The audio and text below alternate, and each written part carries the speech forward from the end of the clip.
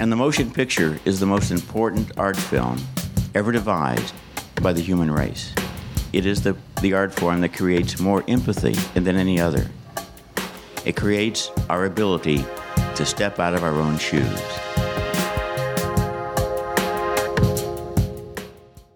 Hello and welcome to the Great Movies Podcast, a retrospective film review show where we watch and discuss the movies covered in Roger Ebert's seminal film essay collections, The Great Movies. I'm Dylan Cuellar, and today we are joined by, I can now say, returning guest, friend of the show, reoccurring guest, true friend of the pod, Stephen Gillespie. How are you doing, Stephen? I'm doing good, thank you. I found out that I get brought on a particular niche, and I don't know how I come across to the listener, but I enjoy that. Is it movies where creatures take dominance over humans? I guess so. I guess that's really my vibe. And now you've put it that way, I don't know what that says about me, but I'm going to reflect a lot tonight. I think that's the only through line I could match between Babe and Godzilla. So my mom listens to this podcast. She's very nice that way. Hi, Mom. And when I said that the British dude from the Godzilla movies was going to come on and do Babe, she was like, what do those have in common? Why? It's like, I don't know. They're family films in general. If you take out certain Godzilla movies, I think in general you could say a fair amount of the Godzilla movies are sort of family movies. I think actually what I find in common with them is a very broad thing, and it's why I think I've become, in certain circles, in a way that confuses me, weirdly synonymous with both Godzilla and Babe, especially Babe 2. Look, you can't say it's weird when that is like your main talking point, it seems like. True, it's most of what I talk about. But I don't know, I think it comes from this like joint love of taking a thing seriously and wanting to give it critical attention when it's not being given that thing, and it's been very much maligned, and like these films that are often given like very reductionist takes or written out of wider conversations, especially canonical conversations, which I believe are films of great worth that people want to besmirch, and I like to, as I know you do, be the voice in the room saying, you know what, these movies are really good, and we should take them seriously because they're good movies. Join me on the Wolfgang Petersen's Troy podcast coming up. Never, ever. I would have to watch Troy. I have not watched Troy. Is it a bad movie? Yeah. Is it a movie I like a lot? Definitely. So, where in the Great Movies book do these movies appear? Well, I mean, Troy never. Babe never. But I will say, Raj, our boy Raj, fan of Babe. Yeah. Babe 1, 3 out of 4, positive review. And then Babe 2, he came in hot. He is 4 out of 4. Masterpiece. Well, yeah, and to link to, apparently I'm the guy that brings up Gene Siskel on this podcast, which after the last time on the Gamma connection. But yeah, Gene Siskel very famously or infamously labelled Babe 2 the best film of 1998. Was he wrong? And received... No, I don't think he's wrong at all. And he received a lot of blowback for that. But he even, like in a statement saying, 1998, a year in which there were many good films, Babe 2 is the best. And I'm like, yeah, no, I actually agree. And I think people think I'm joking when I say this, but no, I agree. Babe 2, the best film of 1998. I don't think Babe is the best film of the year that it came out, but I think that Babe 2 is. Let's see. How many movies would I put above Babe? I'd put Truman Show.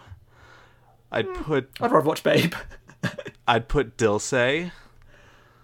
I've not seen that. Maybe it's better than Babe. I'd put The Big Lebowski. Yes. Over Babe 2. Over Babe 2? No. Oh, sorry, I'm going through 98 right now. Okay.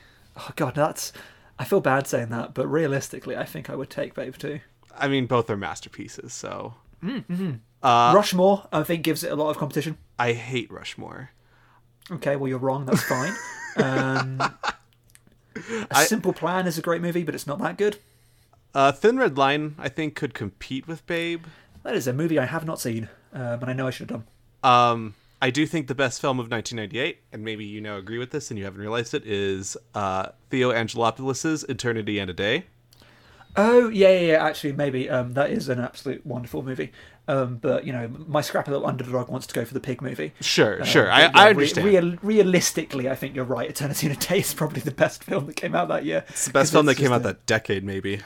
Yeah, maybe it's an absolute masterpiece. This in was every level. This was a pretty good year for quote unquote family films. They also had Mulan and The Parent Trap came out this year, which I think are both like really excellent. Small Soldiers as well, which is a little I haven't like seen underrated. Small Soldiers. The other one I was going to mention is sort of the quote unquote forgotten but quote unquote hipster choice. Brave Little Toaster Goes to Mars is pretty good. I was sure you were going to say Spice World. I haven't seen Spice World, but I've heard Spice World is a very fun movie. Oh, Ants came out this year if you want to be a Woody Allen head. Oh, not a great thing to be. No. No. I think of course. Age out of. Oh, we cannot forget The Land Before Time 6, The Secret of Sora's Rock. See, that's why, unfortunately, a good friend of mine and a friend of the pod was supposed to be joining us, but then he was halfway through watching Babe, and his parents just turned up with a surprise visit. But Jack Davenport has watched recently every single Land Before Time movie. Oh, I've been wanting to go and try to watch them all again, because those are all buried in my childhood, and I remember very little of all of them. Yeah, he is running a one-person campaign because he's a musician in his own right, and he wants to do the soundtrack to the next one. Oh, dang. Go for it, man. Go, Jack. It's going to happen, but I support that. So, if anyone's listening from whoever owns Land Before Time, Jack Davenport should do your soundtrack for not the next one, because it's being made, but the one after. Thank you very much. Also, it looks like the original Pokemon movie came out this year. Welcome to the podcast where we talk about other movies that came out the same year as the movies that we're here to discuss. So, as you said, Siskel named this movie number 1, and he mentioned, I think, not the movies we just mentioned that are our favorites, but some of the more acclaimed films out of 1998 that he put Babe 2, The Pig in the City above. Specifically, Saving Private Ryan, The Thin Red Line, and Shakespeare in Love. So I'm curious to take your opinion on Saving Private Ryan and Shakespeare in Love real quick.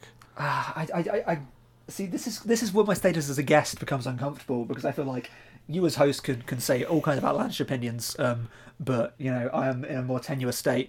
Saving Private Ryan is a film I don't like very much. I think the beginning is superb, unbelievably superb, and I think the final sequence before the kind of like, by the beginning, because there's the wrapping device, isn't there, of the visiting the grave?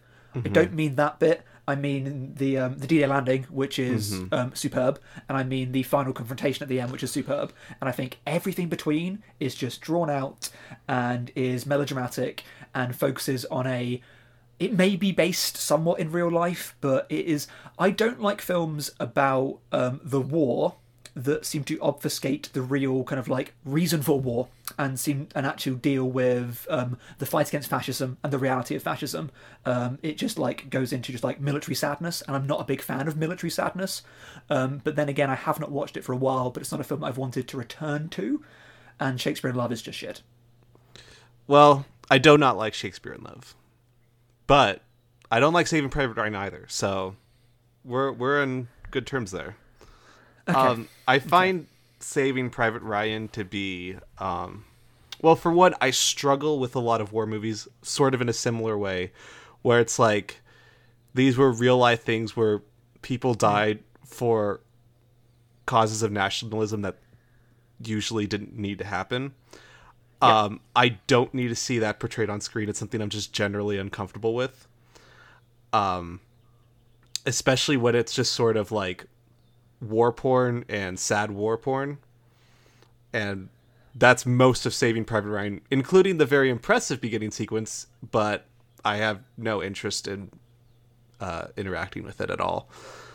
I think the verisimilitude of the opening sequence of Saving Private Ryan is important, because I feel only because that's an event that's so talked about and so venerated, to see it actually shown to an audience in a realistic way that does somewhat strip away the myth, because there is a mythologizing and heroizing the idea of the D-Day landing as such an important turning point of the war, and it very much was, without realizing what that means for the people that were there and those that died and those that struggled. So I feel, because of the history that we live in and unavoidably live in, I think seeing it put on screen properly is a very important way of doing that, because there are so many bloody video games like your Medal of Honors that redo that and do the worst thing by doing that.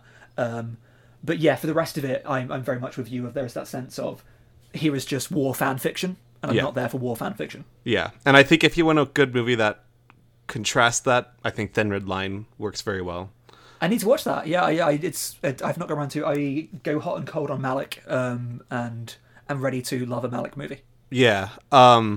So I'm notorious on this podcast for really hating Oliver Stone. Are you in the same boat as me? If that's not your thing, I don't think I've seen enough Oliver Stone movies to really have a comment. Mainly Platoon. What do you think of Platoon?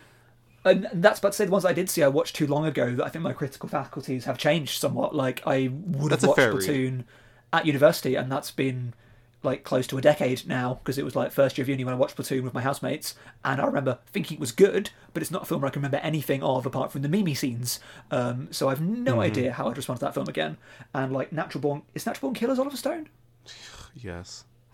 I mean, and that's a film again that I remember watching a long time ago and liking, but I don't know how I'd respond to it again now. Is he Wall Street as well? Yep. I don't like that movie very much, because I think that's a classic example of it plays to both audiences, and I think this might be my Oliver Stone problem, as it is with many, in quote, political filmmakers, of they make art which can still appeal to people who are very much against the thing the film technically stands for, and the amount of people who unironically like love the Greeter's good speech, I think shows that film failed in very key ways. And I think the same about Wolf of Wall Street, to be honest, as well. Not a defender of that film in any way. Well, of that sense of I can now say that you're wrong on something, because that's a good movie. But I despise that film. It's one of the worst ones I've ever seen.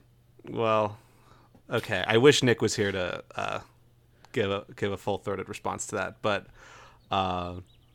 yeah, lots of good movies out of '98. Mothra 3. Oh my god. Is it a hot take to say that Saving Private Ryan wasn't the best Tom Hanks movie that year because You've Got Mail came out, and You've Got Mail is excellent? I mean, I'm ready to support You've Got Mail. Again, I haven't seen it, but I will believe you on that, because, again, Saving Private Ryan, I'll kick it while it's down. Is You've Got Mail problematic? Yeah. I think I've heard that it is, and it's not been a film that I felt the need to watch for that reason. Should I watch it? I still enjoy it. I will understand and discuss its problems. I don't know. There's something with Nora Ephron movies that just kind of hooks me. Her sort of charm and her writing and her direction. I like that, though, because I feel like that fits into the niche that we're carving out here, of that idea of there are certain people who, like, film crit or like film Twitter or like whatever, want to kind of like malign or seem as lesser, and that don't get those things, where I reckon there are a lot of like renowned filmmakers, and I'm going to include like Oliver Stone in that, who make films with like very deeply problematic elements, that there's that need that you still have to have watched and still need to talk about, even if they have edges we don't want to engage with. Yet people are much more quicker to write off Nora Ephron as a whole. And I think there is a very gendered element to that, of men are allowed to be complicated.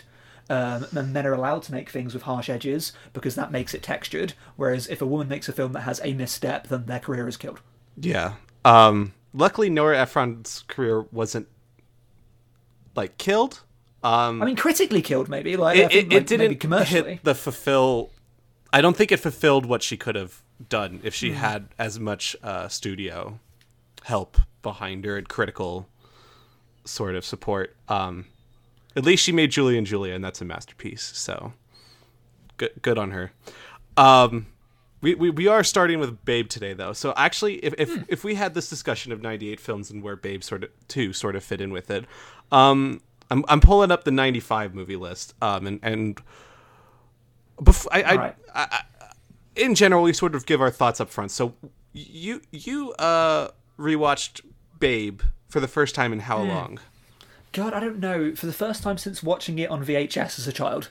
Okay. It was one of the hard rotation films in my house, so I cannot have been very old at all. Because when did Harry Potter come out? The first Harry Potter film? 98, 99. All right, because that was the first DVD that we bought. Okay. So at that point, I guess we were starting to watch films on DVD, and I never had Babe on DVD. So the last one I watched Babe must have been before then. Okay, that's fair. So I'm actually kind of the opposite of you. I've rewatched Babe, not as much as you rewatch Babe, Pig in the City, but like I've seen Babe a few times over the years since I was a kid. I hadn't seen Babe, Pig in the City since I probably saw it once at a Blockbuster Video sort of rental thing. So we'll kind of get into like my reaction to that, but I want to ask you up front, what was your general reaction to Babe, having not seen it for a while? Well, I don't know. I've made somewhat of a brand of myself, which I have this semi-ironic relationship with Babe 2, where I do think it's a genuinely brilliant film, but I'm also aware that it's very funny to be like, I love Babe 2. Oh, sure. So I'm aware of the irony there, and part of my brand around that is being like besmirching Babe 1 and telling people they don't need to watch Babe 1, they need to watch Babe 2 because Babe 2 is so cool. So do both. I know, but it's part of the gag. I get it. I was going back to Babe 1 being like, oh god, what if Babe 1 is actually better than Babe 2? Because I've not watched it for a long time. So I was quite concerned. And at the beginning, there's a really emotive bit at the beginning. I'm like, this one's beautiful. There's a really bit early on where Babe expresses like a fear about parentage. So this pig has been taken from his family. There's a very well done opening about like, from a pig's eye view of what the slaughter of pigs looks like. Did that scene remind you of any other movie? Gunda? That wasn't what I thought of. I'm gonna throw out my there you go. I'm gonna throw out my most highfalutin reference. Maybe it's because I did on the podcast recently, but it reminded me a lot of the opening of E.T., where there are these human characters sort of running around in shadow. You don't see their faces. You mainly see what their hands are doing, and I don't know. It gave me that sort of Spielberg vibe from E.T. Yeah, I feel it's a really hard thing to pull off, though, isn't it? Because I think Babe does do this. Like, there's the thing said about Spielberg of he makes very good films when he made good films back in the day of approximating a childhood's perspective and giving a child's view of the world, which is a very hard thing to do in film, and I think it's a thing that films mess up quite frequently. I watched The Reflecting Skin recently because it's leaving Criterion, and that is a film that claims to be a view into harsh events from a child's view in a very much like Spirit of the Beehive is. It's very much wants to be that I love film Spirit of the Beehive. Because it's phenomenal, and this film wants to be that film and just doesn't really make any sense. Whereas I think Babe is very, very good at straight away positioning you with a character, with a way at looking at the world, and of aligning you to that. And it plays with you as a human know exactly what's going on, but knowing that Babe does not know what's going on is very, very powerful, and it shows you how you should view the narrative, and it opens your mind to begin with. And then I like that it takes it from there to that scene where he is asking if he has parents, and his first asked if his parents aren't there, and I was really emotional at that point. I was like, man, this movie's going to just destroy me. And then it never really mentions that again for the rest of the movie. So would that be an overall positive reaction to that, or I would say ironically relief, because I was like ready to be like, damn, what if Babe 1 is better than Babe 2? Okay God forbid if there's a good movie out there. I've tied a lot of my personality at this point to Babe 2. But I'm going to give you hell for every time you besmirch Babe 1, because I will be the Babe 1 fan of the two of us.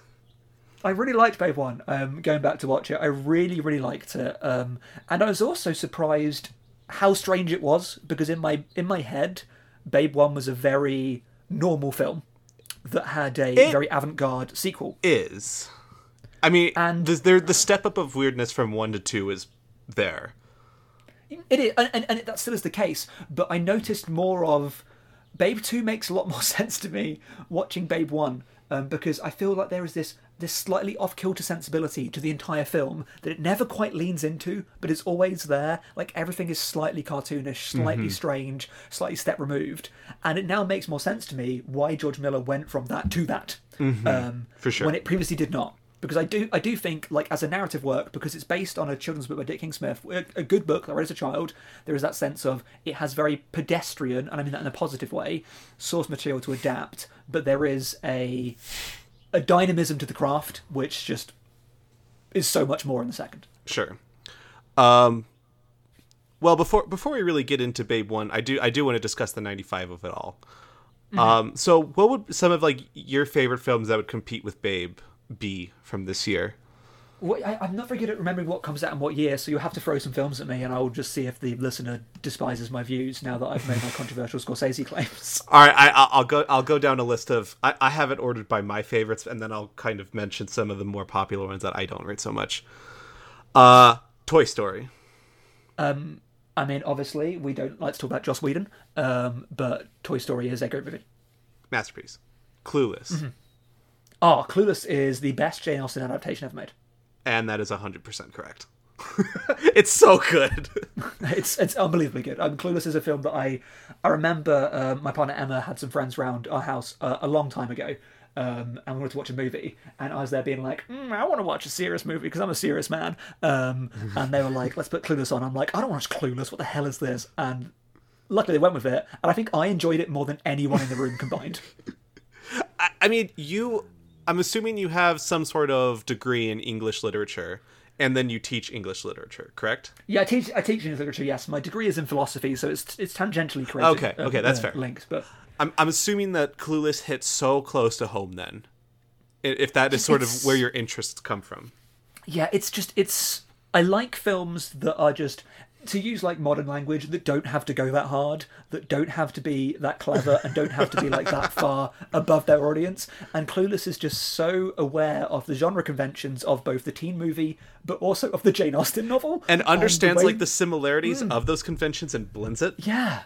It doesn't need to be that clever. It doesn't need to be that funny. It doesn't need to be that wry and self-aware. It could just be another just teen film. And I like other just teen films. Oh, yeah. But yeah, it goes directions that I did not think that it would. And it's so funny and so literate, cine-literate and literary literate. And Alicia Silverstone didn't have to give like the best performance of 95 in that movie. She's wild. Better than, yeah. Okay. Well, maybe apart from James Cromwell, but you know. We'll get to that. Whisper of the Heart. Have you ever seen that one? I have not. I need to. I know I need to. Todd Haynes' Safe. I like that movie. It's good. Great movie. Crimson Tide, which, hey, that was the last podcast we had. I listened to part of a podcast about it and then went, I should watch this movie. So yeah, it's good. Godzilla vs. Desotroya. Oh, one of the best Godzilla movies. Better than Babe. Okay. 7. I mean, I use this phrase a lot. The less 17 I get, the less I like a lot of those kind of movies. Yeah. But when I was 17, Seven and Fight Club were my favourite movies in the world. Oh, sure. And, you know, now that I'm a 29-year-old, I feel very removed from that, but I think there is something to be gained from a film that speaks so strongly to that kind of person is still very impressive. Yeah, and it's David Fincher still executes the heck out of it, so... Mm-hmm. And it's one of his best. It's definitely one of his best. Yeah. Before Sunrise is also here. This is a really good movie here. I like Before Sunset more, but Before Sunrise is still exceptional. I very subjectively, I know everything's subjective, like Before Sunrise the most because I had such a unique experience watching that film in a way that I've never with a film before. Because I watched it during a summer when I was the exact same age as those characters. And I've never felt a film more being like, these people are saying the things that I'm thinking and are feeling the things that I'm feeling. And I've never felt that closely aligned to something being shown to me to the extent that I was like, I should wait 8 years to watch the next movie. I was almost tempted to be like, you know what, I should just wait and do this because it was such... Unfortunately, the film was too good, so I had to watch the next two. But yeah, I've never felt as closely aligned with a film, just like serendipitously just, oh, this is my age. And I also was in France with my parents at the time, so I'm like, here I am in a different country. That's perfect. My parents live in France, so I was there visiting them. We watched it together, and I was just like, that film just spoke to me like no film has spoken to me ever. So yeah, good movie. Good movie. Heat, Michael Mann's Heat. Great movie. Talking about, I don't remember if it's a Jane Austen adaptation, but is Jane Austen Sense and Sensibility, or is that a... Yeah. Okay, if good. it's something in something, you know, Fast and Furious, Sense and Sensibility, it's all Jane Austen. Fair enough.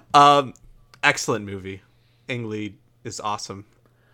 I've not seen it. I'm constantly enamoured by the eclectic filmography of Ang Lee. I'm obsessed with his filmography. I love Ang Lee. Yeah, I need to watch more of his films. I've watched a lot of his heavy hitters, and I've never got around to Sense and Sensibility. It's very because I'm the weirdest kind of book nerd.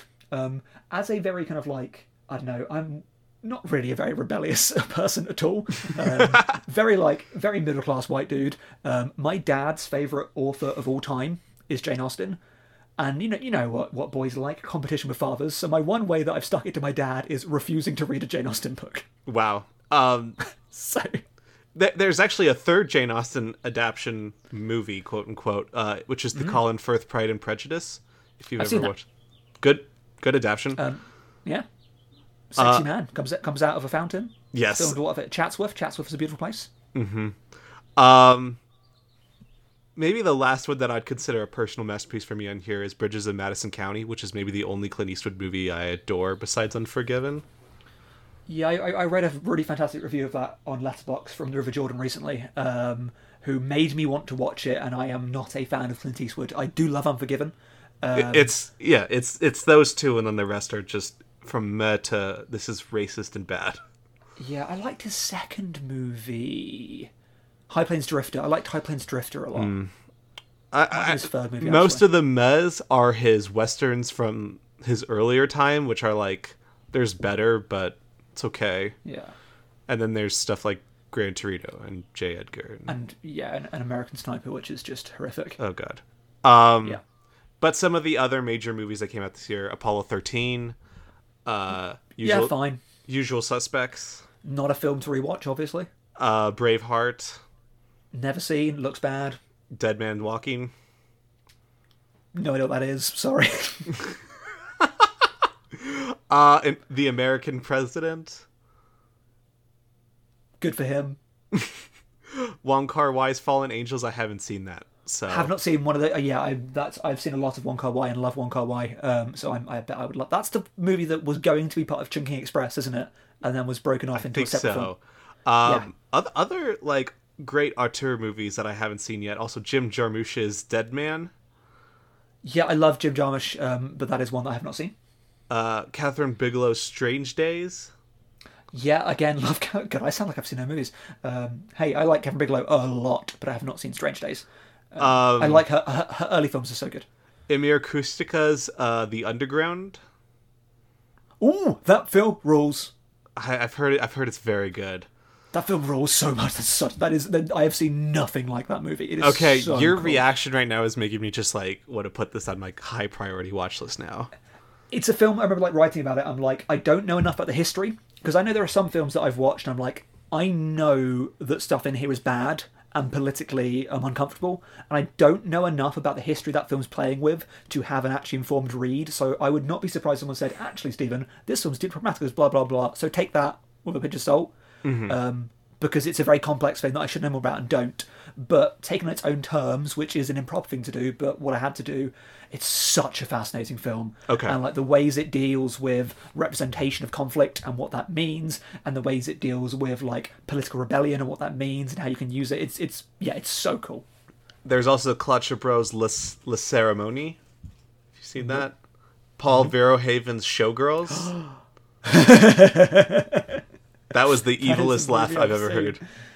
Oh god, man! If that movie didn't have the last 20 minutes, it would be like a so bad it's good camp masterpiece. And then there is so content warning. There is a really horrible scene of sexual assault that does not belong in that film and is handled very, very badly, and like takes away its like cold appeal as a what a hilarious fun movie this is. It's a real shame.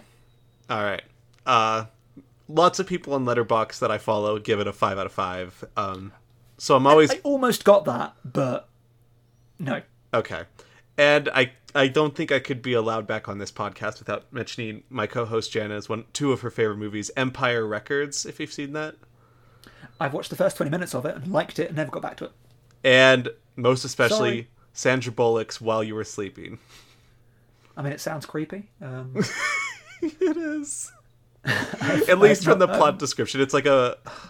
Let me just read the Letterboxd summary. A transit worker pulls commuter Peter off a railway track after he's mugged, but while he's in a coma, his family mistakenly thinks she's Peter's fiancée, and she doesn't correct them. Things get more complicated when she falls in love with his brother, who's not quite sure that who she claims to be. That sounds like an Almodovar movie. It's a John Turteltaub movie. I know it's not an Almodovar movie, but it gives me those vibes in the sense of, and I love Almodovar, but there's a sense of me like, maybe you shouldn't be playing with these pieces, Pedro. You play with them well, but they're the wrong pieces to be playing with. That's fair. But yeah, so I think we've gotten actually a really good view of your mindset on films that we can, especially around this time period, that we can kind of move into Babe. Yeah. We definitely talked a little bit about the opening. The one thing we kind of skipped in the opening is how Babe goes from slaughterhouse to farm life. And there is a He didn't choose the farm life. The farm life chose him. Literally, as he is in a state fair or a county fair or something. Yeah, the actual weighing the pig joke is a very funny, like, semi-visual gag that I really enjoyed. And basically James Cromwell picks up Babe, and he guesses the weight, and he guesses correctly. I think there's a great line when he picks up Babe, though, and it's like, as they stared into their eyes, they realized a common destiny between them, and I'm like... I think Ebert mentions this. I don't know if it's about that line, but he mentions that a lot of the narrator lines. He's like, why is this in a Babe movie? This is like... What? Again, to get ahead of myself, this is why I love Babe 2 so much. It doubles down on that. Everyone in Babe 2 speaks in this just, like, overwritten, florid way that is just so theatrical and so strange. And Babe 1 leans into that with the narration and not enough elsewhere, but everyone is always saying the most ridiculous kind of, like, high-register things, and I love it so much. Yeah. It's really good, and I really enjoy those sort of line readings. We do immediately get a pee joke. We do. It's a good pee joke. It is a pretty good pee joke, as Babe pees on James Cromwell. Yeah, because he's weighing the pig and he's like, oh, it's 5 ounces. Oh, make that 2. And it's like, that's good because he's got heavy weight. Yeah. And so Cromwell wins the pig. And... Thank the pig. Yep. He gets the pig. And there's a lot of meeting of the other animals at the farm. We can kind of go through them one by one. There's Fly and Rex, the border collies. They're sort Rex of the... is Hugo Weaving, right? Heck yeah, he is. Yeah, God, I really love good Hugo Weaving. How can you not love Hugo Weaving? He's the best. He is the best. And Miriam Margolyes is Fly, which... She's very good. Steven should know as... what is her name? Professor... God, I can't even make an early Harry Potter joke now, because... I can't remember, but she's the gardener teacher. Oh God! See, I'm gonna be annoyed if it's not Filch. No, it's not. No, Filch is the caretaker. No. More and more, I'm glad that my memory of Harry Potter now fails me because, as everyone knows, J.K. Rowling is absolute trash. Yeah, she is. I still enjoy Harry Potter, but doesn't mean I want to... and again, this goes back to our previous conversation. It is totally okay to have issues with things outside of them and inside of them, and still find the good things in them, because I think that... Professor Sprout? Yep. Yeah, that's it. But yeah, there are certainly things in those Harry Potter books as well that are deeply uncomfortable, but there's a line in there, it's great. One of the 2 characters in the Harry Potter movies from the House of Hufflepuff that get, like, any speaking role at all... just completely forgotten house by everyone there. Yeah, so she plays Fly, and Hugo Weaving plays Rex. They're sort of the adoptive parents, and Fly is like the doting mother, and Rex is like the I have no emotions father. Yeah, which is the beginning of this film's flirtation with its key theme, which is the idea of traditionalism. And it's cool that a children's movie or a family film has this key theme that it does articulate throughout, of very much that Rex he flirts with questioning tradition and then doubles down on tradition. And so he is there from the beginning of being like, oh, I will accept this pig into my family, but it's not how things are done. Yeah. So it's a good setup for that theme to be flirted with throughout. Mm-hmm.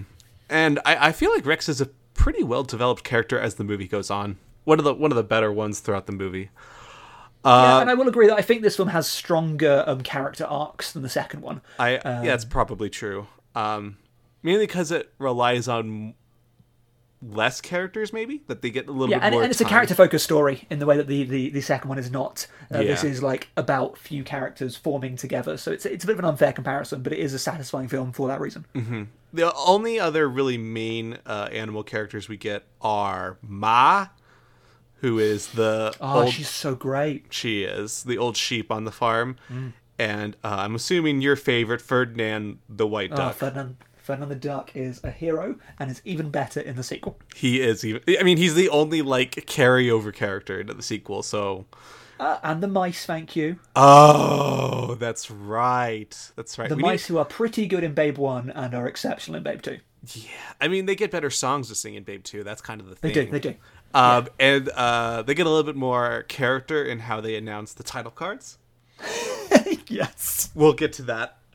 We'll get to the greatest moment of cinema ever soon, yes. We'll have to, like, power rank their title card reading in songs, but... Yeah. Actually, I don't know enough of them, but...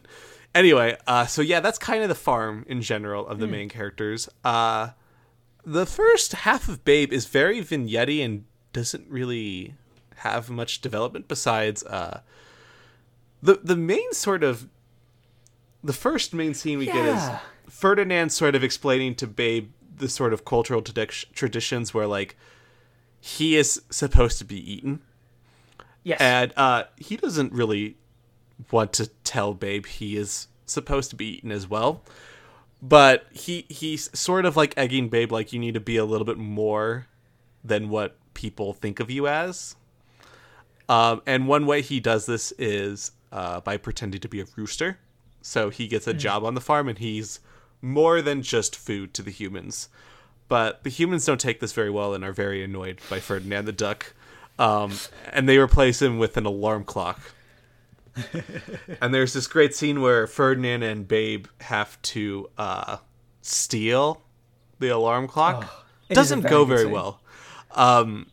Babe ends up full Pierre Le Fou, just covered in blue paint, and caused a bit of a mess in the process. So, which leads to our first example where the film, like, takes its stance of being like, no, we have experimented with leaving our lanes, we must stay in our lanes, certain animals can only do certain things, because, like, Rex gives a telling off for going into the house. Rex basically says word for word what you just responded with. So, yeah. Actually, I wrote down the exact quote, accept what you are and be thankful for it. That's really interesting. I do feel this film does have some interesting territory, and I was reading some reviews of it at the time, and the thing they kept going back to, I could not agree with more, of, like, the strength of Babe and why it is an enduring family film, is that it speaks to all of its audiences quite clearly. Like, it speaks to children, and it speaks to adults, but it doesn't condescend any of them, and it doesn't speak to them separately. No. There's that sense of the things that it is saying are resonant, and that's so hard to do. That's a really great point. Yeah, wow. I think another really good scene of that is they kind of mention the changing of the seasons and people growing up, and one thing is, like, the puppies of Fly and Rex get sold, and Fly just kind of has to stand there and watch, as Laurie would say in Little Women. Sorry, as her children get taken away by other people. Yeah, it's sad. And this brings me back to another thing that and this, again, I'm going to be pretentious to link this to recent film Gunda, which I know, like, hardly anyone has seen, but it is a fabulous film. So I'll describe to the audience briefly, because I know it's not very well known. So a documentary that, I don't think it's technically out yet. I watched it at the Glasgow Film Festival, which they did streaming, so I'm not sure what its release is like, but it is a black and white documentary about a farmyard. But it is a completely uninterventionist documentary, so there is no human presence at all. The camera just follows the animals around and animalizes them. So there is no anthropomorphizing, there is no intrusive presence, and like that Spielberg thing, as Spielberg dropping down the camera to the child's level, your camera is down with the animals, and as they go for their things, and it does such a great job of animalizing you that you start to see the human as alien and the animal as natural. So there's a great bit when the pig, Gunda, the little pig, like, sees an electric fence, and it's very, very shocking to you in a way that it would not be normally. And there's a great bit when some chickens are just, like, walking through a forest, but it's not a forest, it's just, like, small little, like, bracken leaves. Because you're at their level, it reacquaints you to that. And, like, I was reminded of that idea, like, you know, that chickens technically are, like, somehow linked to dinosaurs, like a close relative, and you see the way they move in the way, like, yeah, the animal kingdom is really, really strange.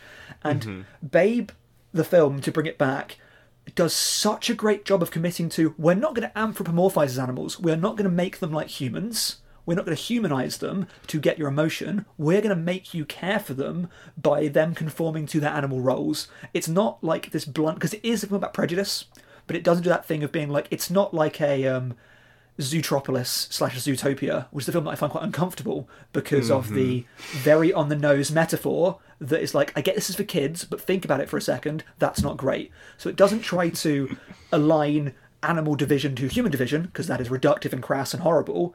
It looks at, all right, there are animal divisions, and you're going to care about it for that reason.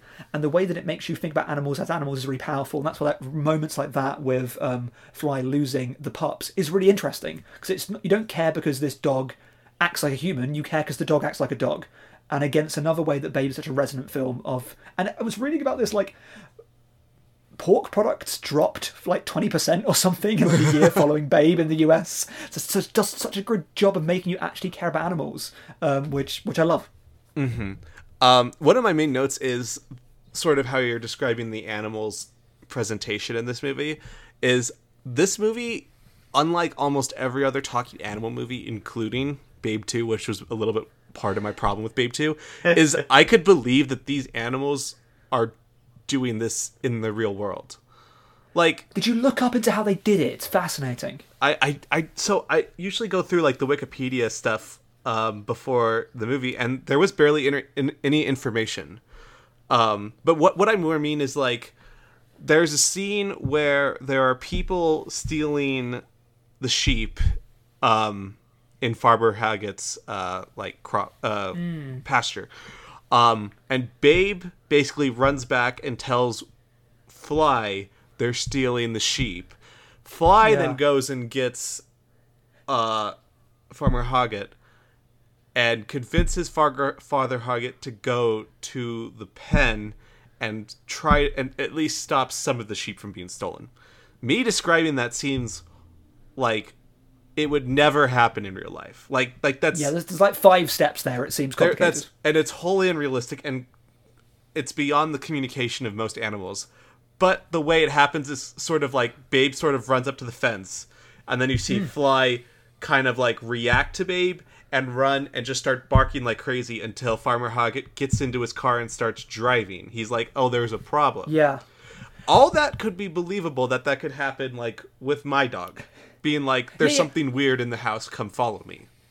Yeah, I think that goes back to the anthropomorphizing thing of it. Like, this film realizes that, actually, no, humans and animals do have a connection that exists between humans and animals, and we don't need to humanize animals to get that. And you're right, that scene is so good at that, because it gets us that sense of unspoken communication, of trusting another thing because it has instincts, and we like animals not because they are human, but because they are not human, because they do things that we don't do, and they have senses that we don't have, and it's the difference. And because this is a film about celebrating difference, which is really cool. I read another review about it that I really disagreed with, that said it's a film about against prejudice. I agree, but it said it's about individualism, and I was like, that is completely wrong. This is not about individualism at all. It's about individuality, but that is so different. And I feel that's a very a dangerous conflation, because this film is about how different people help to make a community stronger. It's not about individualism in the singular sense. It's about be yourself, because you being yourself helps others, and society is better as a whole when we are truer to ourselves and truer to the collective. That's fair. I do think there's a sense of individualism in how Babe defines himself as a sheepdog. But the message itself in the movie, in context, you're right, isn't exactly there, if that makes sense. Yeah, because even him as a sheepdog, why is he a good sheepdog? Because he talks to the sheep, because he works alongside with the sheep, so even then there is a degree of collective identity.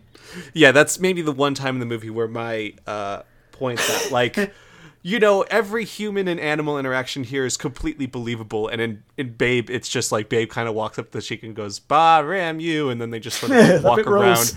And I'm sure that is completely unbelievable. But everything else in that movie is, I could believe that this would be a human animal or animal to animal even interaction. Yeah. So Can we talk about the special effects, though? Because I think the special effects, because I did do some digging around, that it took a while to find, but it was really, really interesting. Well, on the credits here, it did say Jim Henson Creature Shop, so I assume that's part of it. That is part of it. So, this also gets us the weird production history of Babe, about whose film is it, and this is very contentious. Oh, God. Did you read some of the quotes about this? It makes me so sad. Yeah. Because this is directed by Chris Noonan, but produced and co-written, because Kristen is also the writer, adapted the Dick King Smith novel by George Miller of Mad Max fame. And he got the rights to Babe 10 years before this, but was waiting in that very much like Kubrick or Spielberg way for the technology to catch up with what he wanted Babe to be. So he very much had an idea of Babe in his head. And I was reading about it. He actually, because he is friends with Kubrick, would have long conversations with Kubrick on the phone about how to make a pig movie work, which I just love the idea of that. That he's just phoning up Kubrick and goes, about the pig movie, how to make it work. And Stanley's like, yeah, we need to figure this out, George. It's like, yes, and then I will make AI. We'll do it together. So there was that idea of like, and it was only for like Jurassic Park and the like that was like, special effects are there, because this is a movie that does use some CG stuff, but it is a blend of real animal, puppetry, and a little bit of CG like top up. So the Jim Henson people there. So like there are 50 pigs that play Babe, for example, because they kept growing up, which is hilarious.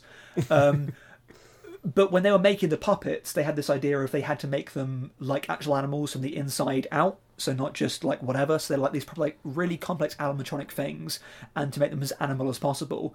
And like this is really like a special effects powerhouse. And the one award that it won at the Oscars was for special effects. It was nominated for quite a few more. And it won elsewhere. It won a Golden Globe, Golden Globes, whatever. But it won for like the best musical comedy, or whatever that stupid category is called. But why the special effects in this film are so good is to go back to what you're saying is you see an animal talk and you go, yes, that is an animal talking. And like The Lion King doesn't do that. No.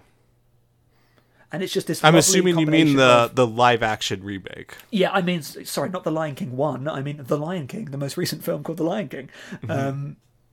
Yes, like this wonderful combination of like reality, a bit of heightened reality, and a little bit of computer to guide it along. It's a really complex process, but it's really cool. There's things to read about it. I'd recommend doing a dive into it because some really groundbreaking stuff here that set the stage for a lot of things we have today. Yeah, and I think like we discussed on the Godzilla podcast, that like the best Godzilla ever seemed to look is when they sort of combined as many sort of technological prowesses that they could as far as visual effects went, instead of just being like, oh, let's just CG the animal. Yeah. One of my favorite lines in the movie comes after this part where Fly has to watch her pups be sold, which is when she's all alone and Babe comes up to her and just says, "May I call you Mom?" Oh, heartbreaking shit. That's really nice. It's a nice movie. And then Fly just reacts by licking him, and that's it. Yeah. That's scene. That's masterpiece scene. Yeah, I like the little. You're right. I do like the little animal interactions in this film, which are completely lacking in the second one. But there's that moment of like animals being animals at each other because it is a film about animals. Babe 2 is not a film about animals. Babe 2 is a film about, like, I proto-communist societies. I think that's fine. Like Babe 2 can definitely be a different thing. I think I just sort of prefer the sort of interactions of Babe 1, if that makes sense. We also get into a Christmas movie. Babe sings Jingle Bells, which is for some reason one of the first things I think of him doing. Yeah. I should mention Babe is a hymn, but it is actually played by a woman. It is played by Christine Cavanaugh, which you might know as Chucky from the Rugrats. And then it's also played by a famous Rugrats actress in the second one. I think it's E.G. Daily. I don't have the... Yes, I think so. I think that's the name that came up at the end. Yeah. Interesting. And I think it's interesting that a lot of the actors in this movie are not celebrities. There's Hugo Weaving and Miriam Margolyes, but most of these people are they're voice actors. Well, yeah, voice acting is a different thing. I mean, a lot of voice actors complain about this, don't they? That it's the deal, like, a lot of modern animation, they're just like, let's get famous people in the cast. It's like, no, voice acting is a different art and take it seriously. Just because they're a good actor doesn't mean they're a good voice actor. You're casting them just for their actor voice. I do think there is a lot to be said against celebrities just being voice actors, but I do think there are a lot of great actors that are also really good voice actors. I agree, yeah. It's just don't hire someone famous just for your movie because they're famous. Hire them because they can also do good voice work. Yeah. And I think everyone here does really good voice work. And yeah. Yeah, 100%. Then in this scene with Christmas, Farmer Hoggett has to go kill a duck. And doesn't kill Ferdinand, kills one of Ferdinand's friends. It's a good bait and switch though, of like, because they're like gathering at the window watching this duck be served, Yeah. and they're like, oh no, and then Ferdinand also appears. It's that classic thing being like, wait, we thought you were in there, but you're out here. It's a good gag. It always works. It is a really good gag. They're like, what are you guys so sad about? It's like, Ferdinand, I didn't know. I don't know why, but I was I like just out of my mind, but I wrote down here killing of a sacred duck. That I don't know what I was doing. I'm out of my head. Okay, that's a reference to a movie. Good job. I'm out of my element, Dylan. I don't know why, but there is quite a long ad about fax machines, and this is like the cool technology we can use to communicate to each other with. Which watching this in 2021 is like fax machines. Well, I don't know. This is where I overread everything. So this is where I got into my like kind of like English lit head of being like, what is being said by this like rejection of the technology in the house, because Hoggett does not want the fax machine in the house, and like this is not an anti-technology film. It is, in fact, it's very much like anti-tradition in sense. So it is in favour of progress, but it's also a film that looks at the purpose of progress and like what is it for. So the fax machine is useful, but it's useful for a different thing later. It's useful to enter Babe into the sheepdog competition. So at that sense of we can't force progress, but we will accept things when they fit, and we will reject them when they don't fit. We're not just doing things for the sake of it. And that does actually speak in concert to the rest of the film about like when to conform to your role and when to not conform to your role. So I like that. It's clever. Yeah. My favorite piece of technology in the whole movie is James Cromwell's like Wallace and Gromit contraption for a gate, which he just like punches it and it like opens on its own, and it can't go too. This gag goes throughout the entire movie of him like tinkering with the gate to make it like go at the right speed, activate in the right way. It's great. There's so many good storylines in this movie, as far like even just a little gate thing. We also get a really great scene of fireworks here, which is one of the most gorgeous scenes in the movie. It's both movies. Almost as pretty as the stuff in Babe 2. Hey, it's kind of true. Babe 2 is such a gorgeous movie. Babe 2, like every inch of it is beautiful. And there are bits of Babe 1 that are very nice looking, but Babe 2 is an exceptionally good looking film. Do you know what song the mice sing in the fireworks scene? Oh god, I can't remember. It's Blue Moon. Oh god, of course it is. Yes. Which I know just makes me think of American Werewolf. That's something. What it makes me think of, and I cannot relate to you with this because, as we discussed on the last podcast, you were not a sports fan, but my favorite team is Manchester City, and their official song is Blue Moon. Oh, there you go. They love werewolves. Yeah. They love Greece. That's the other thing. In Portugal. They don't bring that up. Oh, wait, they just lost, didn't they? Oh, they did just lose. Oh, I forgot that. Fuck Chelsea. You know what? I'm a big Chelsea fan now. Take that. Why not? Chelsea. The thing about Chelsea is they do have my favorite player in the whole world, and so I'm at least happy he won a Champions League. So good for him. N'Golo Kante, if you're listening to this podcast, I'm sure he is. Of course. What else is N'Golo Kante doing? Your sport. Yeah, I mean, he's just won, so what's he got to do now? Yeah, he's the best.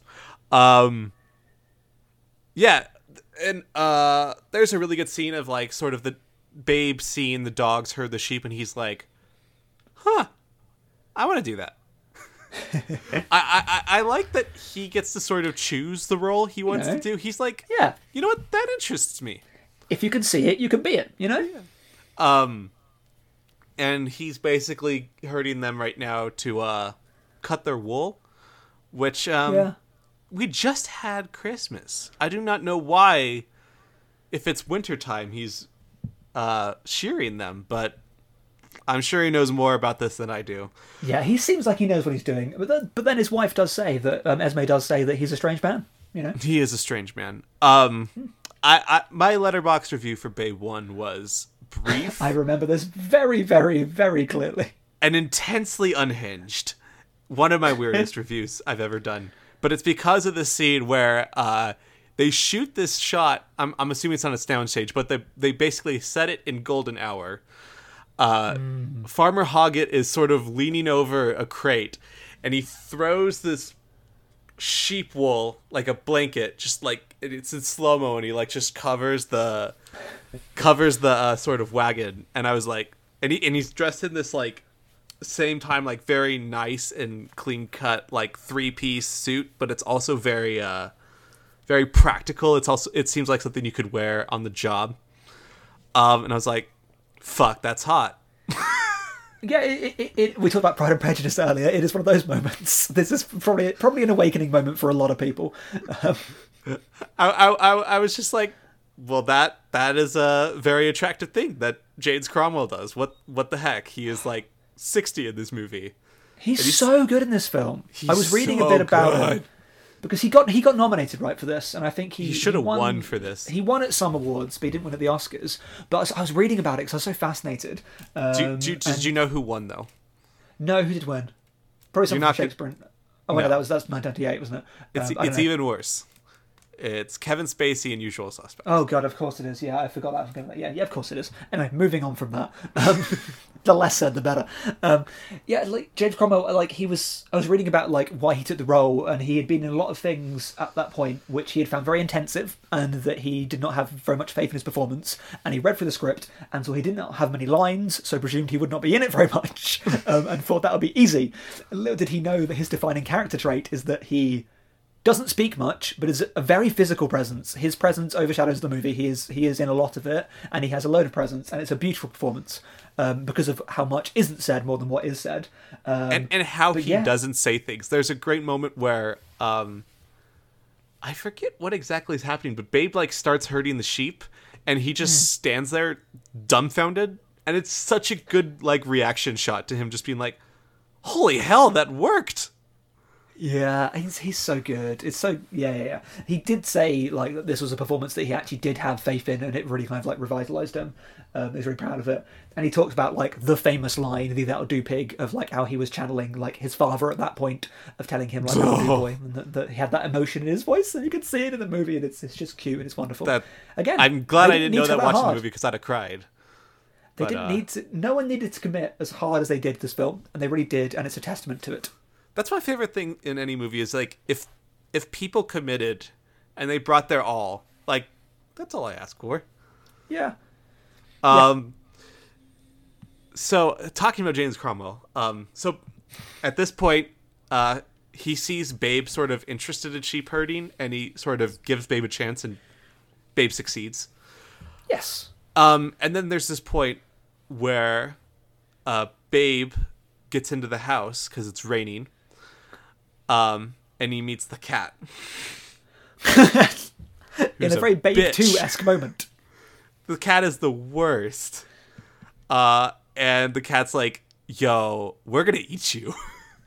Oh god, the way the cat does it though, the way the cat like builds I can't do it, but it's so funny. It's such, again, it is very Babe 2 in this way of being like this really weird, strange, twisted scene, and I'm like, what is going on here?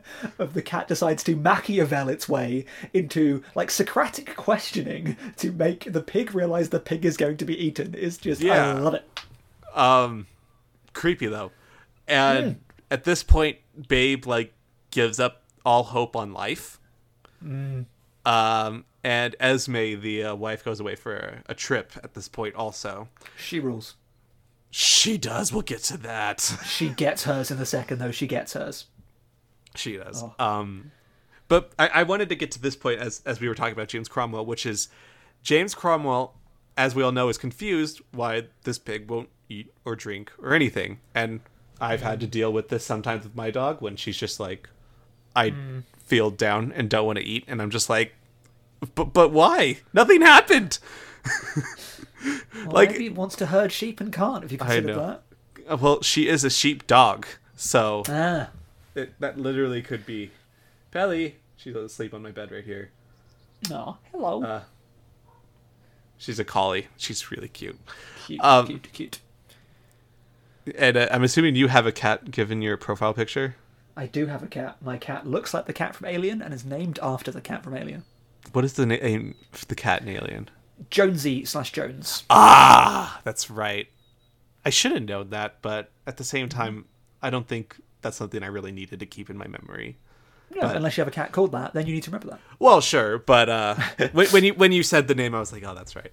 But yeah, isn't there times where just like your cat is like, and nothing really happened, but your cat is just like acting different, and you're like, why? I mean, yeah, the cats, they're always been like That's true. An enigma. It's like, Even what more are than you? dogs, cats will just be like, I want to get pet, and then I want to kill you. Yeah, I love cats. Cats are great. Yeah, and so I think this is another good like animal interaction where like just something happened with Babe. Babe's not feeling it, and Farmer Hoggett has to kind of figure out how to get Babe to cheer up, which we have to do with our pets.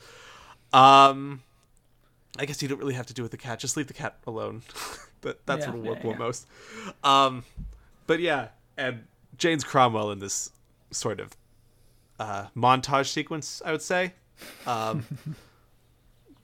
This is why he should have won Best Actor, honestly, is trying to get the dog to get some milk, and then he starts singing If I Had Words. Oh, this is a lovely scene. It's too much. This is where I was getting a little choked up in the movie.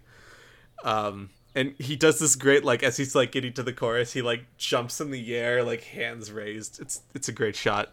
And then Babe's, like, faith is restored in humanity and in life for him, and he starts eating again. This is a great scene.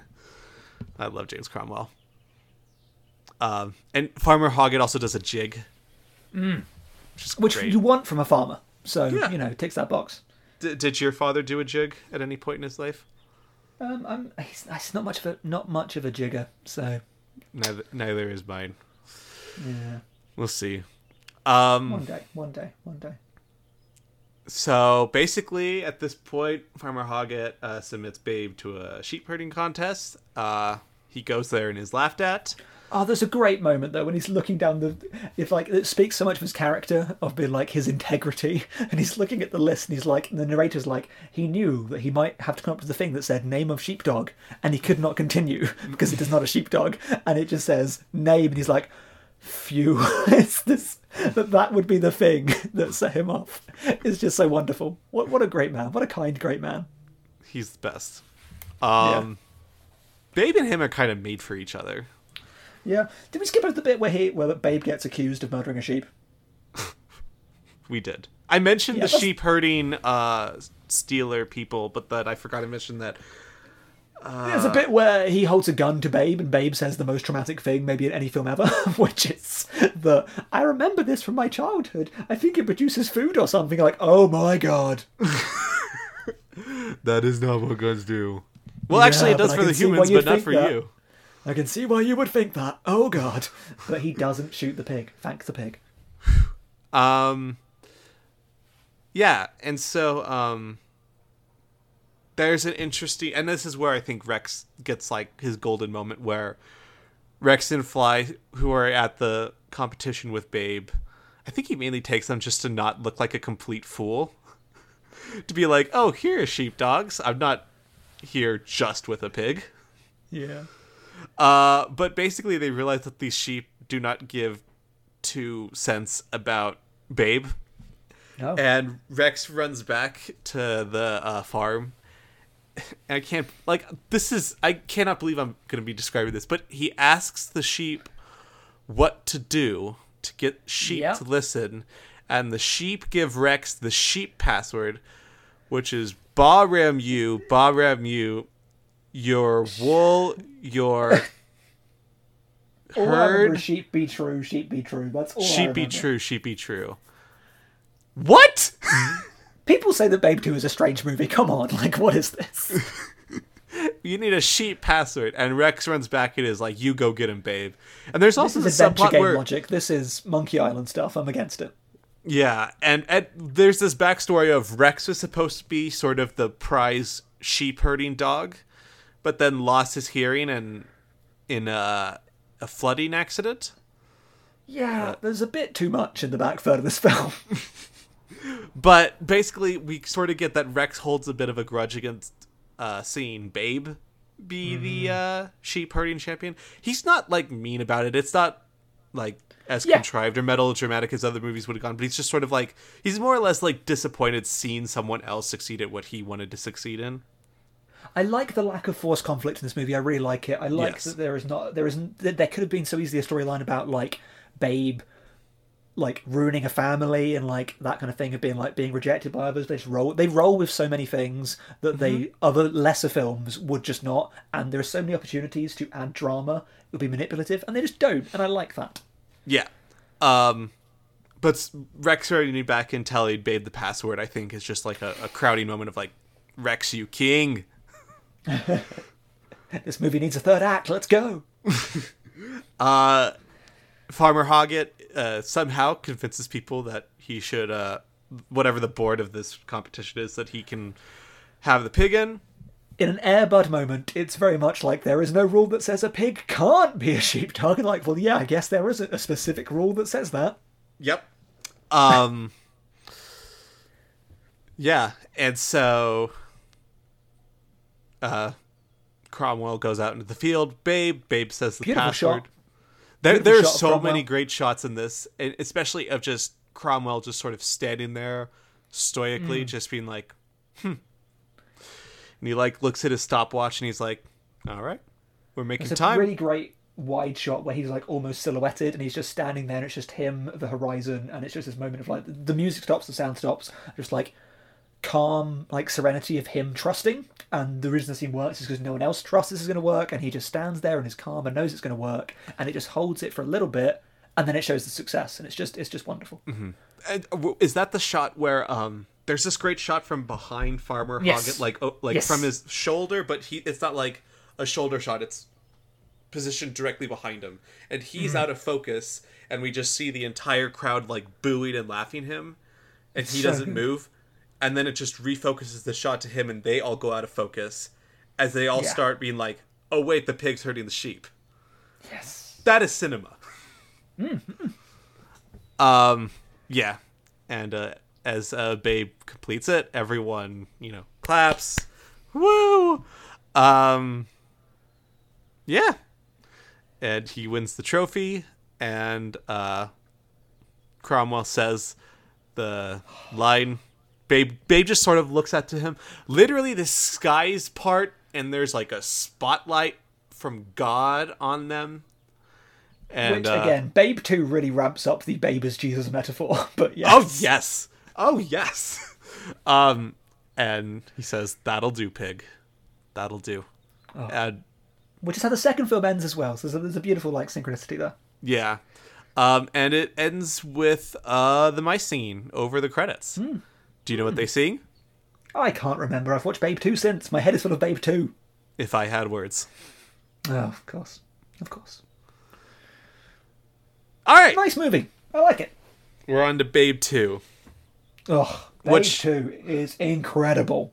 We're picking up the Babe 2 literally right where Babe 1 leaves off. Yeah, I know. It's wild. So this film has so much sass, which is why I love it. This is such a strange thing. Like, obviously it comes out a bit later.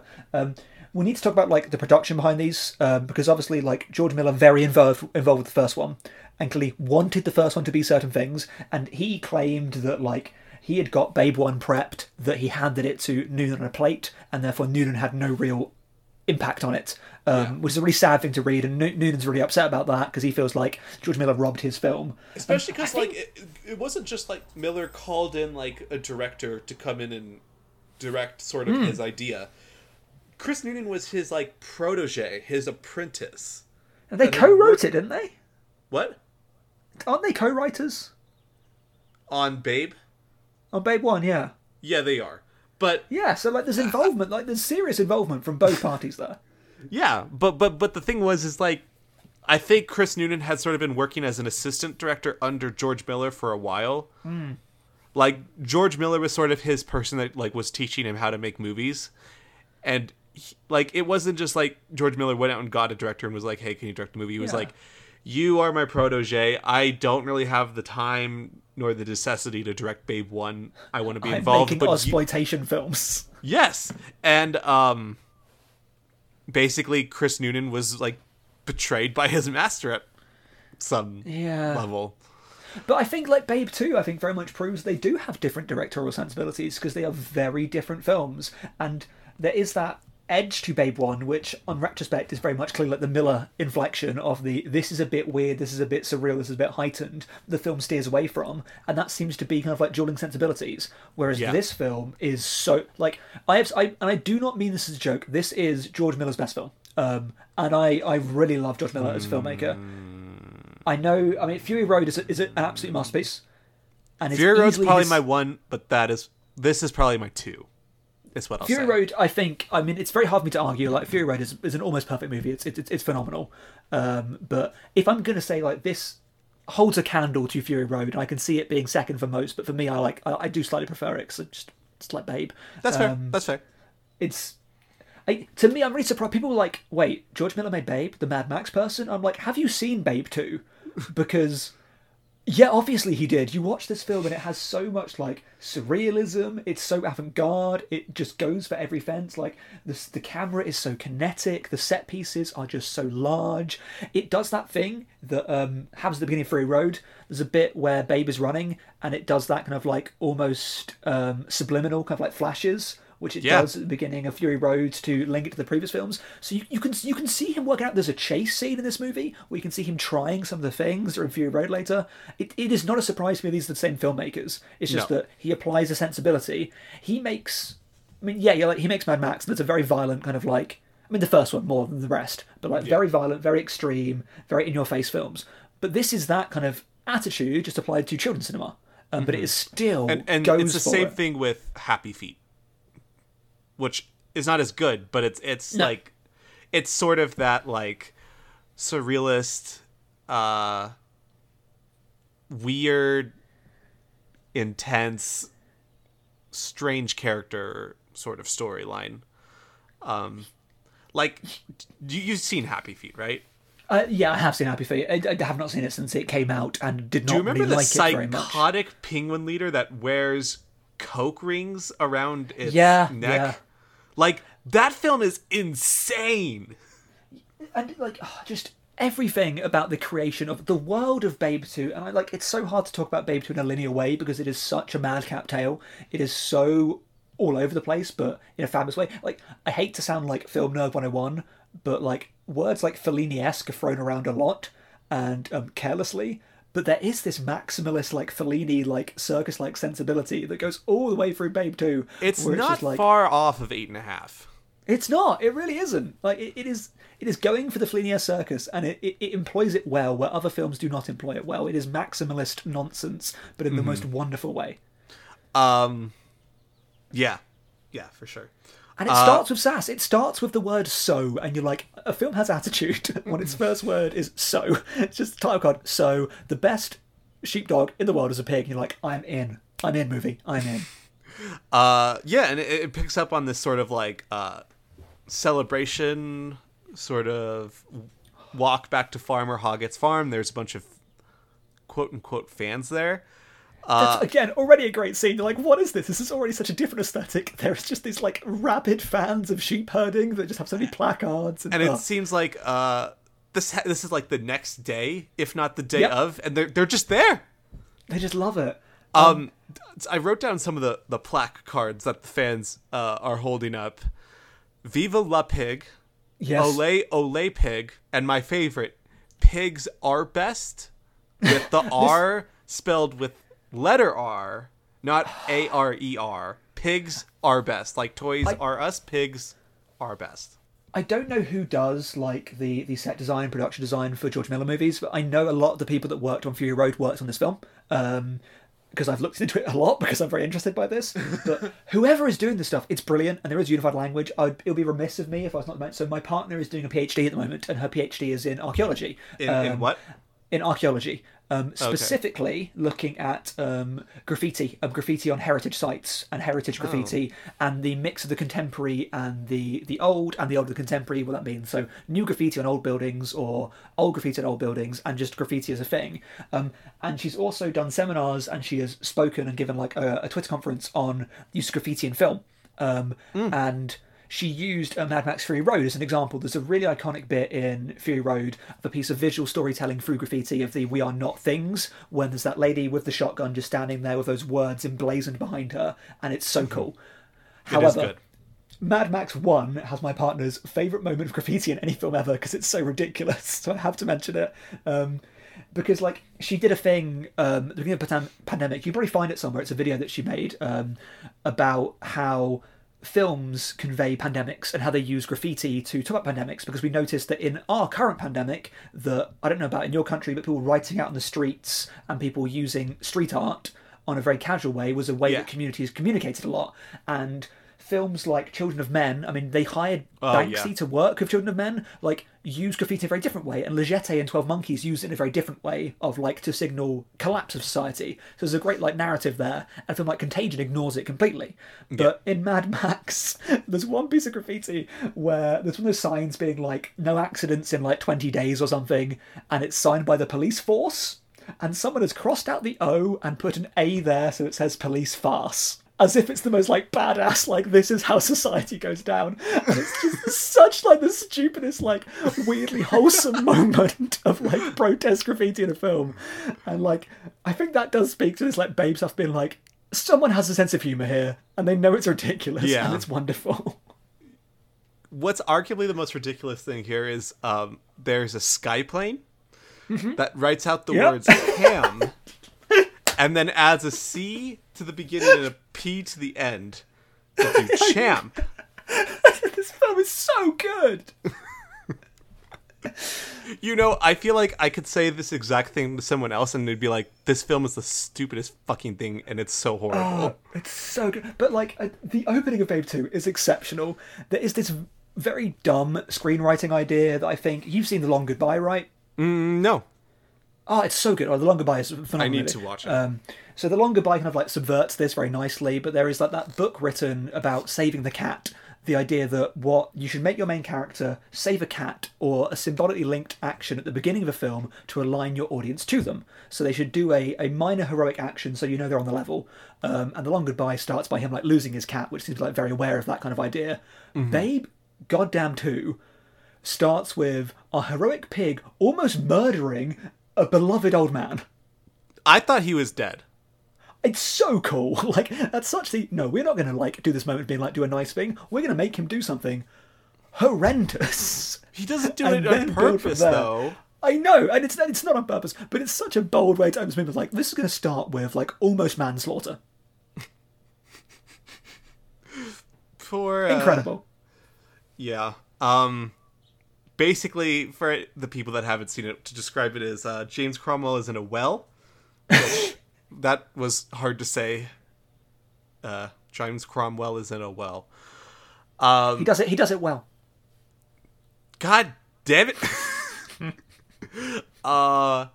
And basically Babe accidentally falls down and he's on, like, a pulley system, and there's a whole, like, they go up and down and every time, like, something hits James Cromwell in the head basically the final thing is James Cromwell is, like, almost submerged in water and has just his head above water.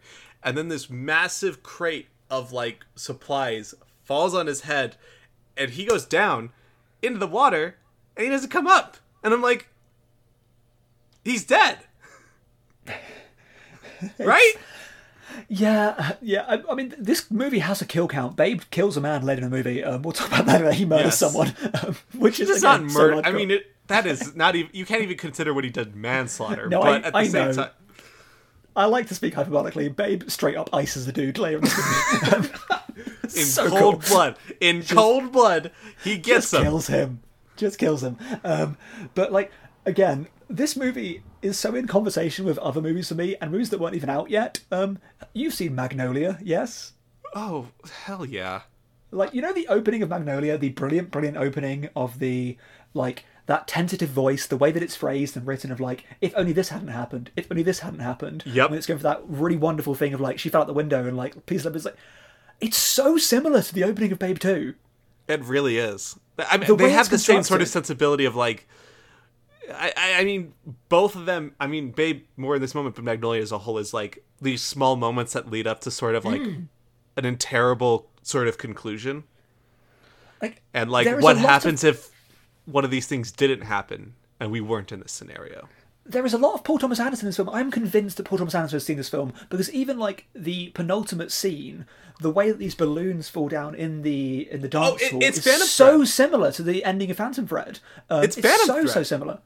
And again, this opening is it's the voice of the writing, it's the way it's written, in the voice Magnolia. written.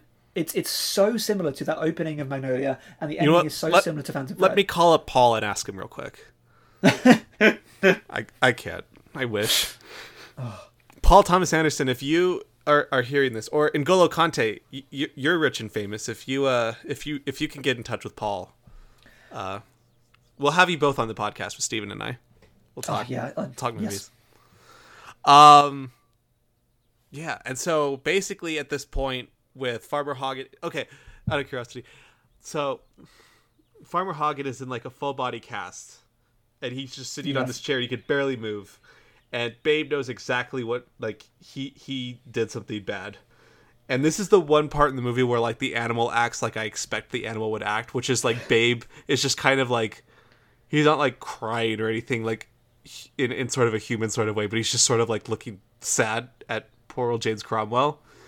And James Cromwell, who just almost got murdered by this pig, just like pets him because he's like, yeah, I know you didn't mean it. That's such a human to pet interaction of like, you just pooped everywhere and then broke your crate and then like ripped up the furniture, and it's like, I love you. But then that's the inciting incident in this film that leads to, you know, where do we go from Babe 1? Babe 1 is very much a film about, you know, this becomes sheep pig. Cool, there you go. Where do you go from there? There's not really many places. So this decides to set the most bizarre thing about, like, how does the farmer survive? So this idea, like, this is going to sound ridiculous, and I apologise already, but I'm a person that gets asked a lot because I'm very interested in politics and film as political medium, and I get asked a lot by friends and acquaintances to give them like lists of good leftist cinema, and there are obvious ones, but occasionally I do drop in Babe 2, if I think it is a really interesting left-wing film with some of its idea. It is so anti-establishment. It has very overt communist leanings at the end, which are really, really interesting. And the way it frames like the people and the land and landowners and like how capital is accrued. And then you've got the bank arrives, and the bank are framed as this like sinister force. And then later, every time you see a police officer in this film, they are framed really negatively. It is so against like the state, the capitalist state, and the apparatus of the capitalist state, as opposed to this like we're gonna get to one utopia. Yeah, and we're gonna get. I'll just talk about it now, because so basically the bank comes, the farm is in trouble, so Esme and Babe go to a competition. Now, in their connecting flight, which this makes no sense to me because you don't go and pick up your bags at a connecting flight, so whatever. But Babe is offloaded, and he interacts with a police beagle. That who is a cog in the system? He's a damn cog in the system. He's the cog in the system, and the Babe is just like, yo, what do you do? And he's like, oh, I bark and I get rewards for it. It's so good. Like, and he's like, and the Babe's like, oh, show me. And then the dog just barks, and then he gets rewarded for barking. But the consequences of him barking is they get stranded. Esme gets strip searched. Yeah, there's some really good anti-police ideas there, but done very, very casually. This idea of being like, I don't care what your intentions are, you're part of the system, and your role in this system is a problem. Yeah. You're getting rewarded for like, and Babe gets like X-rayed, and I'm like, good Lord, what are we doing here? Yeah. So, they're because they couldn't make their connecting flight because of the whole strip search thing, which is quite scary. The amount of narrative steps this film puts in just to put and a it's pig in like in a single minute. It's just wonderful. And it's a genuinely intense scene where like she sort of comes into this room, and there's like these really scary looking people there that are like, take your clothes off. The state. You can't trust the state. No. Then there's a great, I love the scene. I wrote down everything from this part, but she basically walks up into this sort of Terry Gilliam-esque wall of pamphlets, which it looks like something out of Brazil for me. Yeah. And she has to start calling hotel by hotel and be like, can you take a pig? And she sort of is like, at first, like all She has sort of like the sensibilities of like the farm where it's like, oh, the pig will be fine. She's like, oh, no pets? You don't have pets? Oh, no. And then she calls another one, and I'm assuming it's like, oh, we'll take some pets. And she's like, it's a small pet, don't you? And then like there's another one where it's like, it's more of a dog. And then this other one is like, it's practically a human. Which I apologize to all English people for that accent. But I accept it. Thank you, Stephen. You didn't have to, because that was bad. But basically, she like gets more and more exasperated of people like trying to be like, "Oh no, thank you," and she's like, "It's not. It's fine. Why can't you just like, whatever." This film is glorious. It's just so glorious. So she is stuck in the airport with Pig, waiting for the connecting flight, and is then told that they can't be there, and they must be kicked out. Which again, like these again, like some faceless figure just like kicking them out. Authority figures. This film is so anti-authority, which is wonderful. And then it introduced one of the strangest recurring jokes in the film. Are these the same people? They're not the same people, right? I don't know. I don't think it's the same person, which makes it even fucking weirder. Again, this is the third time I've watched this film this year, and I still do not know. Please explain who this person is, Stephen. So, some person, like, in this kind of, like... It has, like, the underground logic to it here. This is that sense of, like, there is this weird kind of, like... World War II allegory. You're talking about the 1995 movie, I'm assuming, right? Yeah, I mean, very similar. But there is this sense of being like, hey, we know a place where you can go, like, you know, we've got like this underground railroad, for want of a better word, but like, we know where you can get looked after. And he's like, I know a place, call this number, they'll take in a pig. And then the narrator is like, she'll never know why this man was like so kind to her. And it pans up and he's just got a pig nose. And it's like, what? What is going on? I don't know. Did you see the mermaid's tail at one point in this film? What? No. Okay, this film is wild. During the court case, which also has a judge that's a pig, so that joke reoccurs, you can see the front row of the court. My friend Zoe like pointed this out because she was like, oh, Stephen, I watched this film. Do you think I didn't notice the mermaid tail? I did. I'm like, what are you talking about? So I watched for it this time. And in the front row, where everyone is just sat, some of them seemingly in bondage gear or whatever, the things that people wear in this film is brilliant and is so Mad Max. Like, they're all, like, hanging out in, like, bikinis or whatever. And there's just, like, the tip of a mermaid's tail just in the corner of the screen. Just there. Okay, sure. I don't know. I assumed you were going to say it's, like, in, like, the Venetian sort of, like, water set that, like, maybe just a mermaid's tail popped out.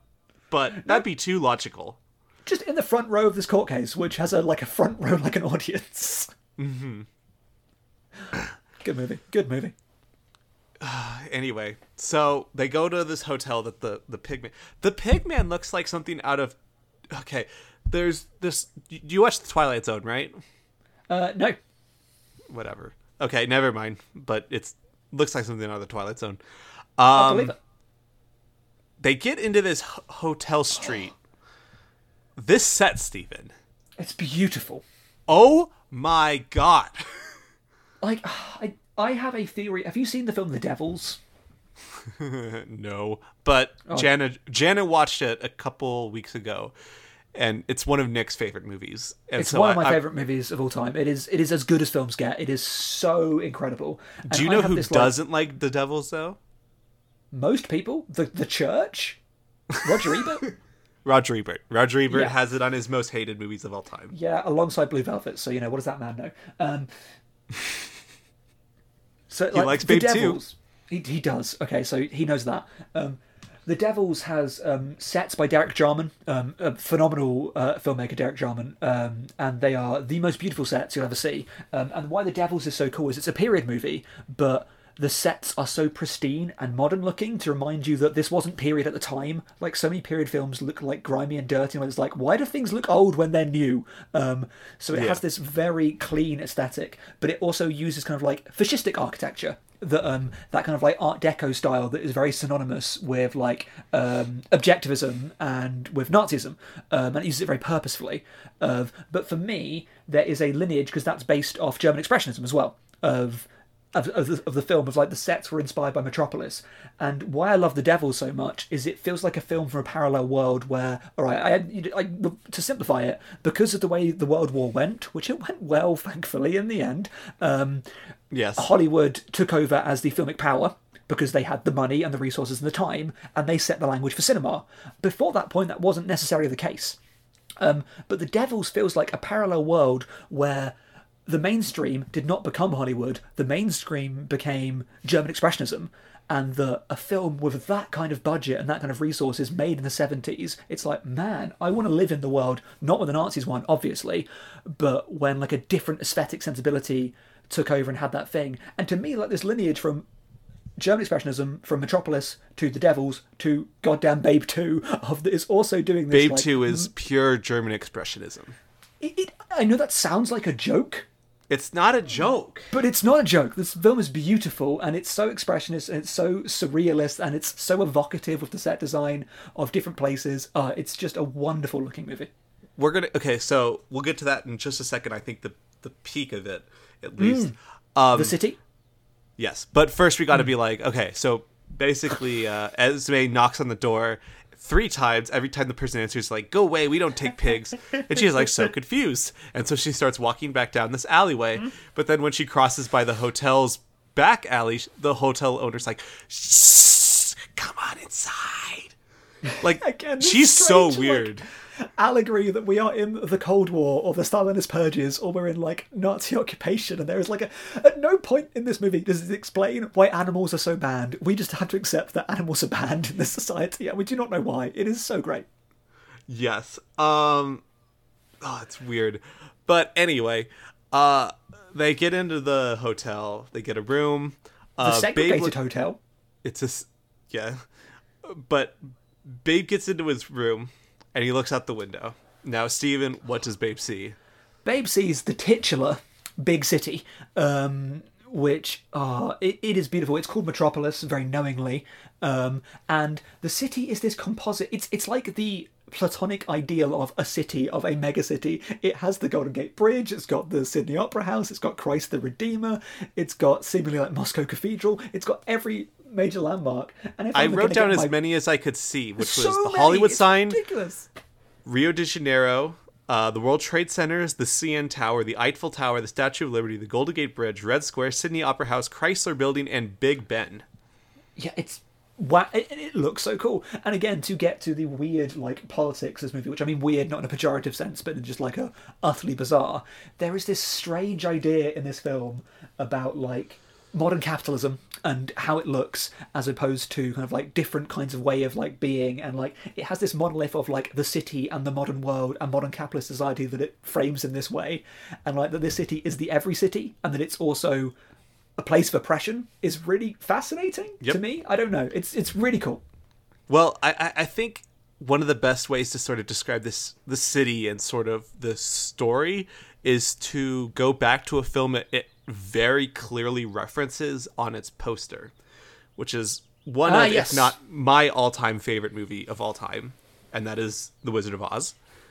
Because on the poster we see Metropolis in the background, a yellow brick road leading up to Babe, and some of the weird characters he meets along the way.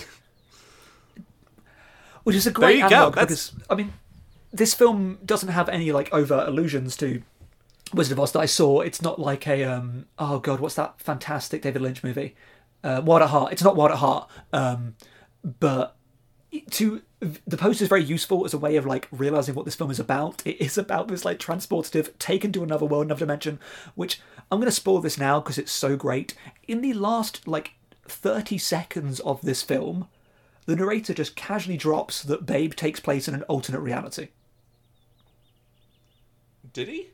Yes! It's beautiful! Did I miss that? What happened? It's like my favourite line in the movie because of its political implications, because like he describes it as a place just left of the 20th century. I'm like, what does that mean?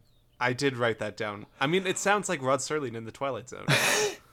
It's just very much like, oh, by the way, this is a parallel dimension, but it also links to like these strange, like overtly leftist themes of the film as well, which are just wonderful. Oh god, what a hell of a movie!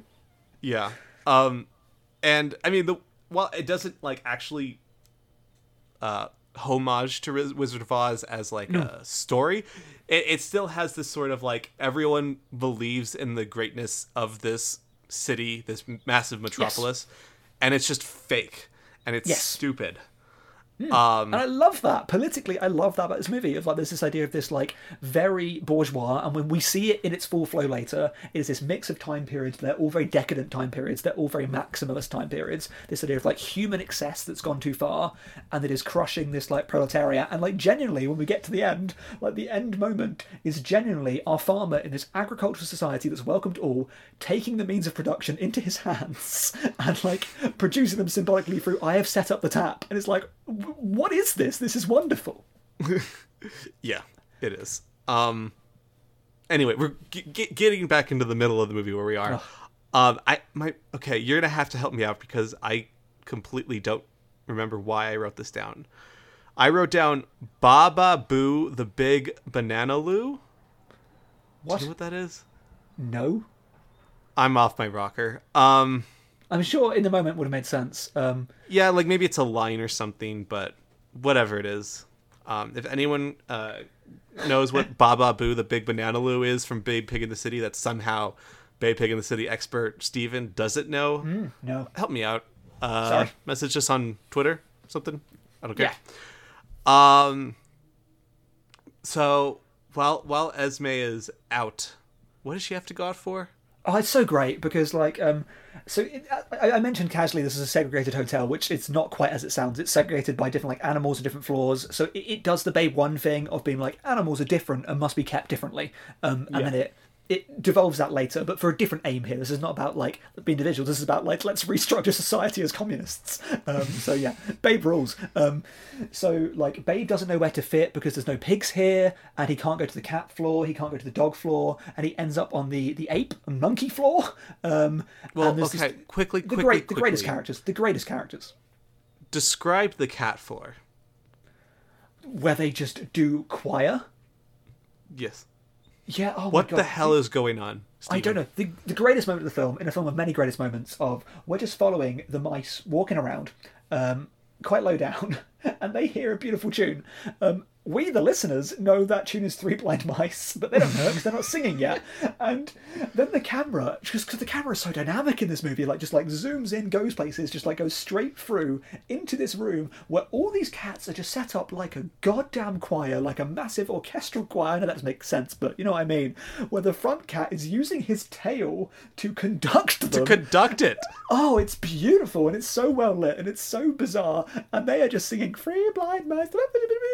And then, best moment of the movie, it just zooms to a title card and the mice just go, Chaos Theory. And it's just like, this movie is incredible. Yeah. Have you seen Antichrist? I do not like Antichrist. No, I hate it. But Last one for you. I did read your review on Babe 2, The Pig of the City, where you bring up Antichrist. So I know where you're going with this. Yeah, Lars von Trier. The one good moment in Antichrist. Yeah, the one good moment in No Nazi, Lars von Trier's movie, is a fox just appears and just says "Chaos reigns," and it's hilarious. But no, you have to say it like the fox says it. Chaos reigns. It's just Chaos reigns. What a great moment in a bad movie. Again, Lars von Trier. I hate him. But yeah, this is so much better than that, and in a better movie, and it's just so bizarre.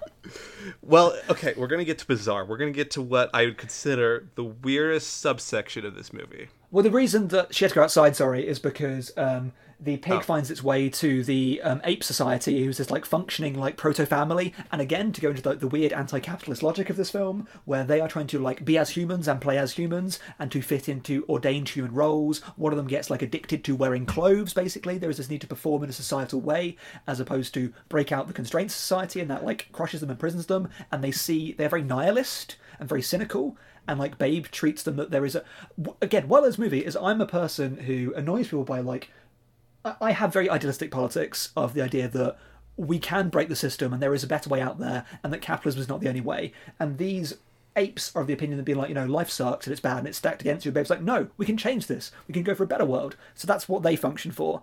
But they they are doing their thing, and then Uncle Fugly appears, who is this like strange, doddering old man who is related to the owner of the hotel. This film is so hard to explain; it makes no sense. And he sees the pig. What and is energy is Mickey Rooney giving in this movie? better than in other movies. Well, I'm gonna edit in a Breakfast of Tiffany's. No. Okay, I won't. Yeah, please do not. But that's what we're alluding to. Yes. So yeah, he has a weird stage act with these monkeys and realizes the pig can get involved. So the monkeys hide the pig. They're probably apes. I'm sorry. Hide the pig in a wicker basket, and then Uncle Fugly steps out, pretending he doesn't know what's going on. And Esme is like, "Have you seen my pig?" And Uncle Fugly makes weird gestures because apparently he is non-verbal. And then the hotel owner goes, "Oh, did you?" Nothing. He just like makes gestures and he's like, and it's what? And then he's translated and he said, "Oh, what he said is we saw a pig-like thing that just ran outside and went left down Canal Street." So she follows. Okay. The scene where she is outside. Stephen, how would you describe this? I want to keep on giving these scenes to you because I'm curious on how you approach this. Oh god, is this the beginning of the riot? Yes. Or am I skipping ahead? I can't... the main thing I think of this scene is where she's just going, "Hey, pig, pig, pig, pig, pig." And the cops are like, "The fuck?" Yeah, no, so she goes, this is the first time in the city, she walks in, everyone is just like weirdly gorgeous, and like everyone is like hardly wearing any clothes, is walking around, there's people like boom boxes, it's so It looks strange. like Mad Max. It does, again, George Miller. And there's biker cops hanging around, and there's this like punk faction, and she, because she is a queen, walks right up to these like biker punks and is like, "Have you seen a pig?" They're like, "Who are you calling a pig?" And it bursts out into a moderately police facilitated riot, which again is beautiful. And then it becomes like, why this film is great, it's like like Gremlins 2. It's like a live action Looney Tunes cartoon of when it just goes off the chain completely. Of there's this like amazing set piece which just ends up in a guy being thrown off, like painting a billboard, and a bucket goes in the air and it lands back down on her, and it's just utter chaos and becomes a riot just because some old nice lady was asking if anyone's seen a pig. Yep. Let's go through what Esme has had to go through. She missed her flight to get to the competition where she could get the money to keep her home. Her husband almost died. Her husband... Oh, that's true. I forgot even that. Her husband almost died. Her pig is gone. Her clothes are stolen. She has been dunked on. And her purse is now stolen. Oh, and God, then she's arrested. Yeah. She's arrested. They arrest her for this because, ACAB. This movie rules. This movie's very good. So we see this sort of show business that Uncle Fugly is running with the apes. Again, he's called Uncle Fugly. What a great name. If okay, like I said, my mom listens to this podcast, and I told her I was watching Babe Pig in the City. She was probably like, "Oh, it's probably just some, family movie." Mom, this movie's insane. This movie is like anarcho-communism. This movie is so... Oh, I cannot adequately describe this movie to people that haven't seen Babe Pig in the City of just like, what the heck is going on? This is why I spend so much of my life telling people to watch Babe Pig in the City, to the extent that with the people in the Letterboxd Discord, hello if you're listening, I was talking about it for so much that people thought I was joking. I was like, "You need to watch this movie." So I was like, "We're doing a watch party for Babe Pig in the City." So I organised it and I said, "I will write an introduction." So I wrote an introduction, which is you can read on Letterboxd. Find me, Stevenage, or Stephen Gillespie on Letterboxd. Is it just your review? Yeah, so that's that. So I read that to 30 people turned up. It was great to watch this. Nice! And this is how committed I was to Babe 2 Big in the City. I built myself around the time zones of American people. So this watch started at 2 a.m. for me. Okay. So, which is why I think I got some people, because they're like, "Okay, I will follow Stephen to his," I mean, it was 1 a.m., to his 1 or 2 a.m. Babe Pig in the City watch. So yeah, I am committed to this movie and to spread its weird gospel to the world, because it is like nothing else. And I love movies like nothing else.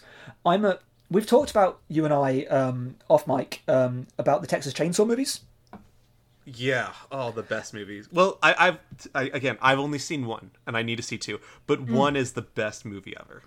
And I'm not a huge fan of Texas Chainsaw 1, and I love Texas Chainsaw 2. And I know it's not a better movie. I know it's not. And I watched Gremlins 2 recently, and Gremlins 1 has a lot of love, and it's, apart from the racist bits, it's a great movie. And Gremlins 2 is a really good movie. Gremlins 2 is just wild. I am such a fan of the sequel but different. The what are you doing with this movie? And Babe 2 is that. My weirdest reference is it's also like Guinea Pig 2. That's a reference to like two people. Again, of being like, what a weird thing for a sequel. But I just love the let's take a known thing and let's just go strange with it. And you can tell the producers were like, you made what? What is this? What do we do with this, George Miller? And the film flopped. And it's like, well, not surprised. Let me put it this way. I don't think a kid watches this movie and enjoys it. I don't think any kid watches this movie and enjoys it. It is not a kid's movie. It's for me. It's for me. I am the exact audience. Babe is a movie that can be appreciated by kids, adults, anyone. Babe 2, I don't even think anyone like below the age of 16 enjoys this. Like it feels like it should be rated R. Not for any content, but it's so disturbing. And not like disturbing in the sense of like there's a lot of violence, but it's like this is so weird and messed up. It is cinematically challenging. It's like it really is, and I don't know. But then part of me goes like, is this actually what kids want, as opposed to what we think kids want? Because I think about the current slate of we're about the same age. I think about like what was on TV when we were younger, and it was kind of crap. And I think about what children's TV is now, and like there's so much really cool, anarchic, strange, surreal stuff out there that seems to be much more authentic. Like maybe kids do want Babe 2. Maybe they do want gonzo masterpieces. I do think like we don't fully understand what kids want, and like if you want to talk about the sort of thing you're describing, The Amazing World of Gumball is an incredible show and perfectly fits this sort of like completely anarchic freaking out of body experience of strange and funny and weird. But Babe 2 isn't even like that funny. Like I do agree with you that like maybe kids don't want this like saturated down sort of entertainment, but I still don't think Babe 2 is it. No, I do agree. But yeah, you're right. It's not like a funny film, but my jaw was dropped throughout the entirety of the movie. Like, and this is the fourth or fifth time I've watched it like recently. And it's such an overwhelming experience of, I don't know, it has a visual wit that's very creative, and it's just like, it is a film of spectacle. Yeah. Weird for a Babe movie, but yeah. Now, basically, so what happens is in this show business thing, they're performing for a children's hospital, and Babe is supposed to stay under a table where there's a hole in the table where his head pops out and it looks like he's supposed to be served ham. And they have little cards that they play to the audience. One of them just says like, "Too raw," and it's like, what? What is the name of the orangutan that does the card bit in the show? Oh, no, I knew this because I watched this morning. Oh, this was my favorite part of the movie. Oh, you go. It's Thelonious Monkey. Yes. Oh, what a joke. Who is this film for? But I don't mean that in a bad way. But like, kids are not going to be like Thelonious Monk heads being like, oh, look, that orangutan has the same name as like the best jazz musician of all time, which might be my hot take. I mean, jazz pianist, like maybe, yeah. It's him or it's John Coltrane. They're the two best, in my opinion. As a saxophonist myself, and as my primary influence as a player would be John Coltrane, which of course I would say that because like everyone wishes they're John Coltrane. But so yeah, he is my number one, but that's only because I am a saxophonist, so that's where my loyalties lie. Then Miles is 3, but I like Thelonious Monk, I think, a lot more than a general amount of people that I talk to. Yeah, Thelonious Monk is exceptional. And when I realized that his name is Thelonious and he's a monkey, I was like, oh, you didn't. But it's also, that's why I like this movie, because also this film understands that the name Thelonious given to a monkey is just, even outside of the jazz reference, it's just inherently funny. It's just funny to hear the name Thelonious be said, and for this like very dapper monkey, he's so dapper. It's just very, very funny. It's just baseline that's just a funny conceit. Like you said, there's these 3 monkeys that live with Thelonious, and I can't believe they're saying this name again, Uncle Fugly. And they've been sort of forced into these human roles of like wearing clothes and wearing wigs and stuff. Yeah. And basically when they break out of it and go to their agrarian farm, the chimps don't wear the clothes anymore and just sort of hang around the trees. But this is something that Thelonious does enjoy, and it no longer becomes like he has to work this role in the society inside Uncle Fugly's room. I can't believe I'm fucking saying these words. But this should does it for him. He does it for him. He does it for him, and it's this movie's really good. Well, because like, it goes against, like, I have a lot of arguments politically about people being like, oh, you feel like socialism when you want everything to be poor, and it's like, you want no art, etc. It's like, well, no, there's a sense of people making things themselves because they want to make it. Like, you can look fancy and be nice, but not because of, like, wider societal pressure, and not because of, like, risk and, like, scarcity has told you that it's good. But, like, if you want to, like, dress up real smart, you dress up real smart, but you do it for you, not because of society's whims. Exactly. Yeah, so basically this thing goes horribly wrong. Babe trips Uncle Babe kills Fugly. a man. Babe kills a man. He doesn't kill a man. But as Steven wants to keep, he ices him in cold blood by tripping him. Uncle Fugly's torch lights his set on fire and burns down. Is this what we have Le'Veon Rose playing? Yes. Well, no, it's non regret to rien. It's not Le'Veon Rose. Yeah. I thought that's what that song is, isn't it? No, they're two different songs, man. Oh yeah, no, so I'm an idiot. But you know, Edith Piaf. Yeah, it kind of all blends together. But yeah, the little mice are singing "Non je regrette rien," which is just wow. As the stage burns down, now we skip like a day or two later, and Uncle Fugly's just dead. Yep. And it wasn't even like due to any injury sustained by tripping over Babe or like smoke inhalation from the fire that happened. He's just dead. He's died. Like of like a broken heart. Because it's like episode 3 of Star Wars. He's just dead. He got lost fucking the will to live. Lost the will to live. And there's this shot. So he's brought out on this gurney and like let out by this ambulance. And there's this incredible cinematic moment of Thelonious Monk like going through the hotel as he's like climbing over things. You can't just call him Thelonious Monk. You can't just call him Thelonious Monk. Thelonious. You're right. I can't. Oh, he's not Thelonious Monk. That'd be a very different film. But no, Thelonious is like climbing through the hotel, and it's following him, and he finally like reaches like this massive like what is it called, like stained glass window. Yeah. And he like looks out and watches his like friend is led away dead, and he just turns around and says, like into camera almost, "I couldn't wake him up." What is going on? These are the same characters that wax about how there is no yesterday, there is no tomorrow, only just today. Like these just like nihilistic, sad, downbeaten by society monkeys, and like every now and then there's a moment of like real pathos, and it's lovely. And then you know what the mice are singing at this part? I cannot remember. Are you lonesome? Oh, yeah. And Brighter Summer's Day is like one of my all-time favorite movies. So I was like, yes. They're hitting me. Yeah.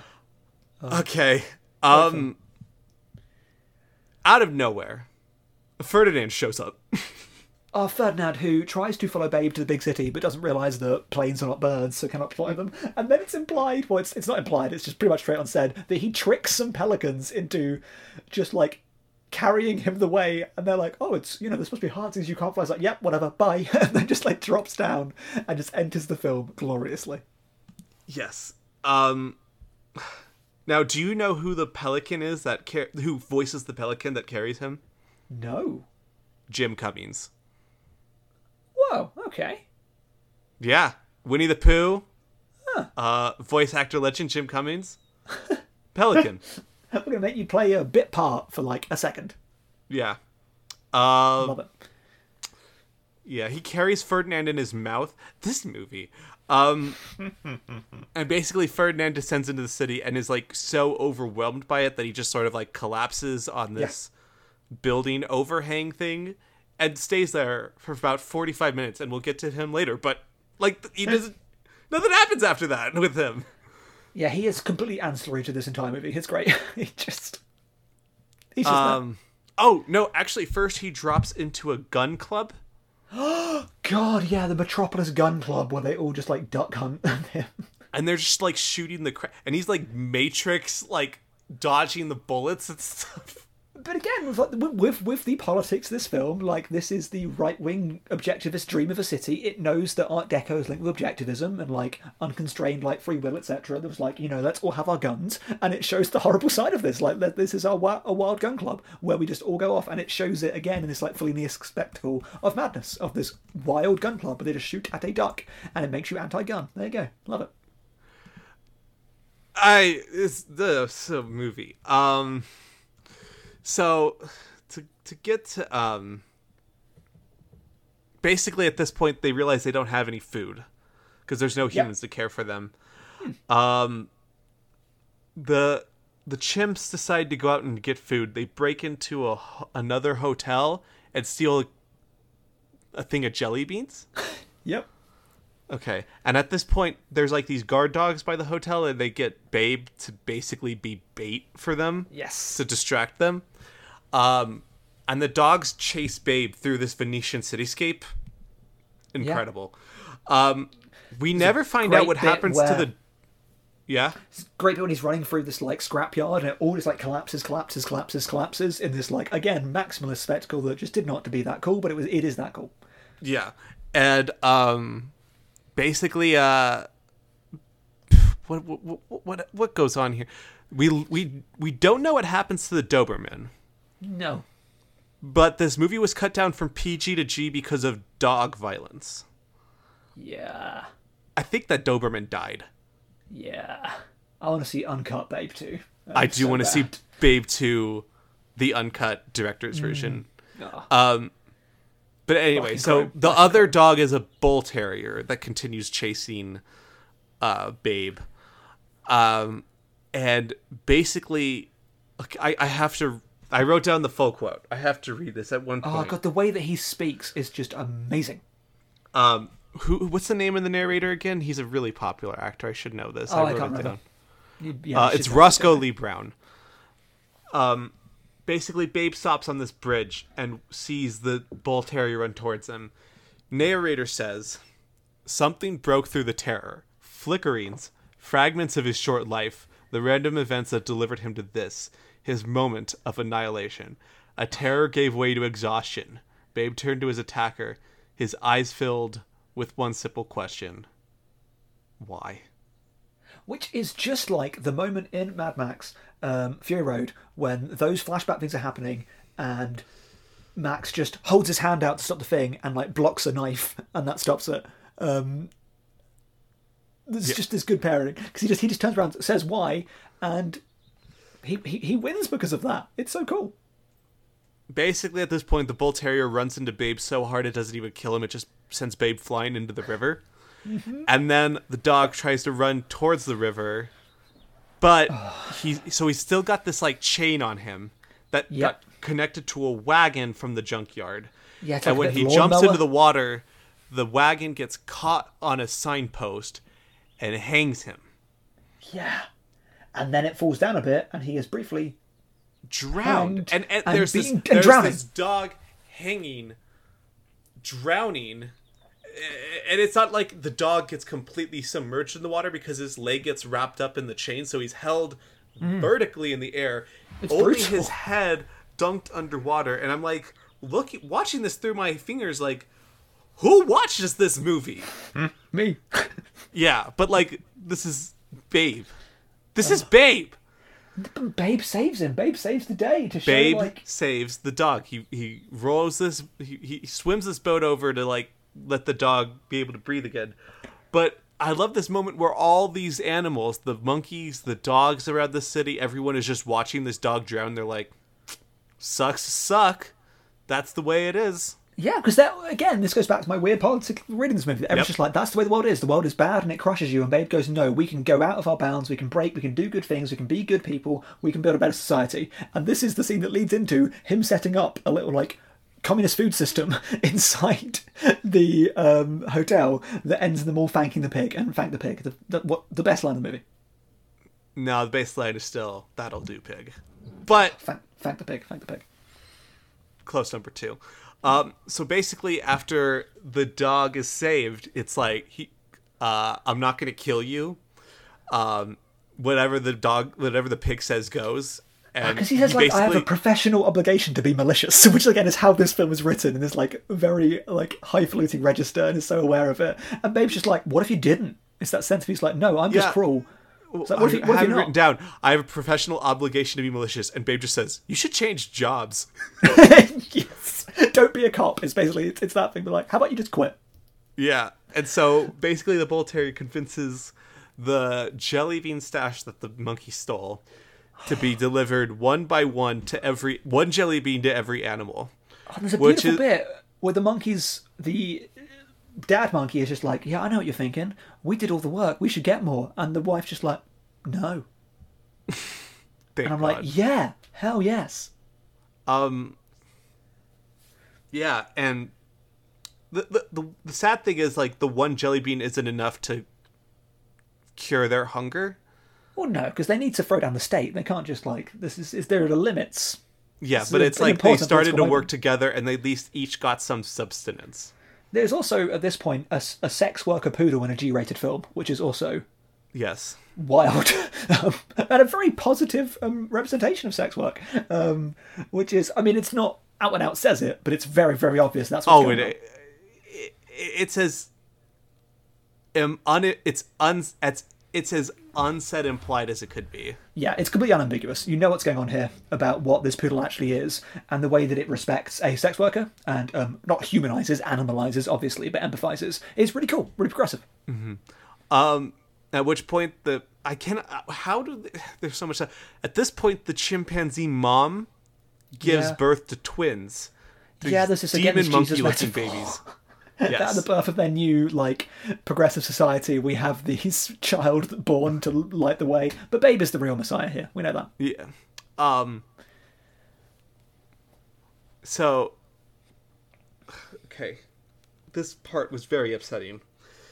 At this point, the neighbors across the street who are bothered because they're listening to their aria and there's dog noises coming across the street decide to call basically Animal Control SWAT Edition. Yeah. To break in and abduct literally all the animals in the hotel. Yeah, because, you know, the state does not want socialism. It's this idea of being like, we have set up a nicer kind of society. They're like, what if you don't? What if you don't? This scene is so violent. It's so violent, but like it's got in many ways. It's got a really good moment, which is one of my favourites of the film. A good friend of mine, Benjamin of Letterboxd, follow him, he's terrific. He's the guy behind Japanuary, and he's doing his South Korea Summer Marathon. You should join that. What a terrific guy. We're watching the Guinea Pig movies together at the moment, which is why I mentioned them earlier. Don't watch those films. The second one's kind of good. So he likes this film because I made him watch it, but there's a bit that almost broke him, which is how it treats the character Fleelick, who is probably my favourite character in the movie. Absolutely not. Well, okay, but we'll get to Fleelick in a second. We need to go over some of the other stuff that happens in the scene. But that's so key to because they take all the animals, but they refuse to take Fleelick, and Fleelick is the wheelie dog. Fleelick is a dog that has wheels in place of where his back legs would be or have been, presumably. Well, no, he has the legs, but I believe he's like paralyzed from the waist down because his legs just kind of hang out, but he can't use them. But again, it's a great moment of representation. He's not defined by that. He's not limited by that. In fact, the film shows that is a great thing for him. At the end, he just loves that he could ride on cars, which is really, really cool. But that sense of what the state or what the capitalism thinks is the kind of people or animals that should be in society and are worth looking at, and then it rejects this thing, and then that thing is the thing that then brings about their end. It's beautiful. Yeah, but so basically they take all the dogs and put it in, but then they take Fleelick and they're like, wait, this dog is on wheels, and I'm not even joking, they throw it out of the van. Yeah. What? The cruelty of these people, of the state and its operators at this point, yeah. The worst one for me, and I was literally getting physically upset at this part, I'm getting upset about it now, is Thelonious Monk is standing there holding his really, it seems like they're really close, buddies, goldfish. Yeah. He's holding this goldfish bowl, and he's just kind of, standing and watching, and basically this one SWAT person comes up to him and is like, I ain't gonna hurt you, I ain't gonna, the drill. Yeah. But then, of course, out of the side of his eye, Thelonious realizes that there's another cop there with a net and, like, slams it down on his face so hard that he drops the goldfish bowl, and then the goldfish starts slowly choking to death in the air. I didn't know how that was going to get resolved. This scene is so weird. There's very little music. It's not even like there's tragic. this like sort of it's not even like there's this like really sad music going on or this really like bombastic intense music going on. It's sparse and makes me have to deal with the reality of how am I saying the reality of the situation in this sort of scene? But the sort of reality of what's going on more than just like sort of this like, oh, it's the emotional ending of the second act of this film. Yeah, it brings a weird stakes. And actually, to go back to that goldfish moment, it's again another like bit of the film's politics about in internalized hierarchies. I love that these human surrogate apes have a pet and then also care about their pet in that way. Yep. Of like the systems of oppression create systems of oppression inside those systems, which again is why that person doesn't want to share the beans equally. There's that sense of hierarchical society just inherently creates further hierarchies and further hierarchies and further hierarchies. People will learn to love their captors and love their imprisonment and thinks that fish is his friend, etc. There's some clever stuff under the surface here that I just love. Yeah, thank you for joining us on our communist podcast. Which Hello. I'm not against it. Like, I'm glad we're going all in on this, but it's just like, wow, this is a communist movie. Comcast, I think it's called. Comcast? That's an American thing, right? They make internet. Yeah. Oh. Yeah. But yeah, I said this is a communist movie, not a Yeah, but this is a communist podcast, a Comcast. Oh. Okay, I'm sorry. I had to get that literally spelled out for me. Okay, yeah. Sorry, it was a terrible joke. I apologize. But that's why I'm here. But this goldfish starts like slowly dying on the floor. And like Babe tries to go over to save it, but then someone like puts a rope around Babe's neck. And then the Babe gets thrown out the window and then gets almost hanged until like the person that has him hanging gets thrown out the window as well, at which point Babe goes up and like the goldfish, I swear that goldfish was going to die. I really thought it was going to die, but Babe picks it up its mouth and spits it out into the river below. Yeah, where it will probably die, to be fair. That goldfish cannot survive there. But no. And I was like, I think Venetian water is salt. Yeah, that's going to die. But, saved for that. That's against the point. Yeah. That was very upsetting. And then the worst part of the whole scene happens where basically Fleelick is like, I'm not giving up my friends, and bites I love Fleelick so much. The like gown of the main dog catcher person. Yeah, SWAT cops. And the door I don't know how I'm gonna have to describe this. The door closes. He's still it like catches the jacket inside it, and the dog is still biting onto it, and the car starts going, and Ferdinand and Babe are like, oh, and Ferdinand shows up at this point. Yeah, love him. And Ferdinand and Babe are like, Fleelick, let go, but Fleelick's like desperate to get his friends back. Yeah. And it's just holding onto this jacket, and it's like they're going faster and faster and faster, and cars are starting to go by, and I'm like, oh my god, Fleelick's gonna die. And then the car makes a really hard turn, and Fleelick goes like flying. And basically, this whole intense emotional scene closes on this like zoomed in close up of Fleelick's like broken wheel, sort of spinning on its axle. And I'm like, what is this movie? It's a really beautiful moment. It's so well done. It's so emotive, and it shows how much they built up that character. Like, I know that Ben felt betrayed by this moment because he's like, how dare you do that to Fleelick? But I was like, that shows the strength of this film, that it makes you care so much about this character. It also shows Fleelick in heaven and implies that heaven is a better existence. That bit's a bit dark. Anyway. I didn't like that. Yeah, that bit I don't like. That bit's like, that's grim. That aside, perfect film. Yeah. Okay, so this is where I gotta be honest with you, Steven. Yeah. The third act kind of loses me. Yeah, the third act's ridiculous, but it's still fun. It has interesting thematic elements, but it goes on way too long. And so I'm going to kind of go a bit quicker through this. So basically, Babe, Tug the monkey, Fleelick the dog, and Ferdinand the duck. Am I missing one? They basically go on a smelling adventure throughout the city, while at the same time, Esme has her court appearance where she gets found not guilty by Pigman. Yeah. God, this film. They break into the animal control and let them out. They escape across the building into the hospital that they were in before. There's a really good line, though, where they break him out of the place, and I forget who says it, but I wrote it down. They just said, why couldn't they just leave us be? Right? Yeah. They don't want it to work. They will make it not work. Mm-hmm. I do really like when they're walking through the children's hospital again, and the kid's just like, hey, Thelonious! And Thelonious is like, sup, my man. Do you like jazz? So then we get to the weird, like, Baroque, like, almost like Eyes Wide Shut level strange cabal party that's happening. Yeah, okay. Talking about Eyes Wide Shut. So, when the Metrograph opened, Noel Baumbach held a double screen. Yes, I was going to mention this. And the way he wanted to hold it was the double feature of Babe, Pig in the City, and Eyes Wide Shut. I had that noted down for a thing to say later. Yeah. Which, at first I was like, you did what? What? Yeah, but why it's would why would you show a masterpiece next to an okay film? Darkly cynical movie that... darkly cynical, like, urban landscape where control overall is the most important thing. And it's like, wow, Baumbach. Yeah. You did a pretty good job there. Yeah. Baumbach knows movies. So yeah, Shocker.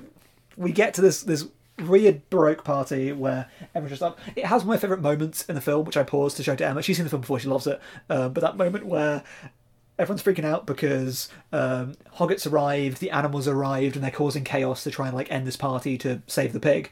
And there's this lady that's just overwhelmed by it, and Thelonious is sat next to her, like sipping champagne, and she looks round to who she presumes is her partner to be like, "Oh, this is too much," and sees that it's an ape and just freaks out. It's really good. There are so many weirdly brilliant moments. I do think the scene just goes on way too long. It does. They swing for too long. It's just like this going backwards and forwards. It gets a bit kiddie in a pejorative way, as opposed to being gloriously just like childish. Yeah, no, I agree.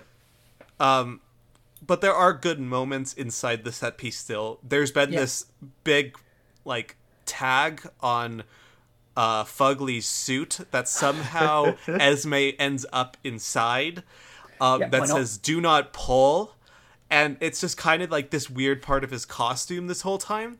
But during this sort of like fight to get to Babe, as she wants to get Babe back, someone pulls the sign, and basically the pants inflate to like the point where she's like flying around the hotel this party is held in. It's wild. And the other favorite moment is cutting to the end of this movie. Oh, another part though, real quick before that, is they set up this joke of like there's this tower of chandelier. Yes. That keeps on like this guy keeps on like trying to save.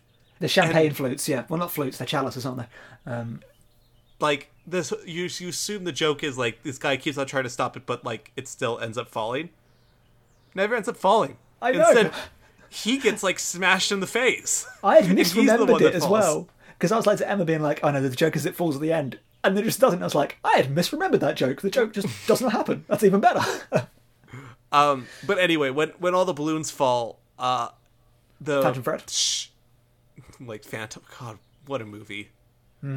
Where does Phantom Thread rank in your Paul Thomas Anderson rankings? I don't know, like top half definitely. It's a phenomenal film. It's number one, but that's besides the point. No, Punch Drunk Love is my favourite, but Phantom Thread is... Oh, yes, Steven!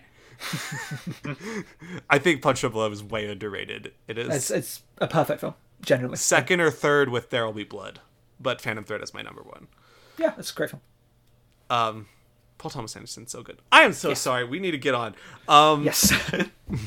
So this the chandelier also falls, and all the monkeys were on the chandelier, and the baby monkey is still up on the chandelier, and then the baby monkey falls, and Babe realizes it and says, like, Thelonious, because Thelonious is right under where it is, and Thelonious, like, catches the monkey, and the chimps go over to Thelonious, and they're like, thank you, Thelonious. And then he's like, thank the pig. Yeah, thank the pig. Oh! Thank the pig.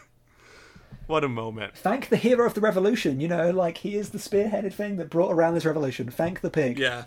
The pig that we need. And basically goes back to the farm. Yeah. And it does basically like a where they are now sort of montage. Which is very funny. Fleelick now responsibly hooks himself onto cars and chases them. Doing it because he wants to do it. Yep. The owner of the pet hotel, which I haven't talked enough about her. She is great in this movie. Yeah, but she looks like a Chicken Run character. She really, oh my god. Yeah.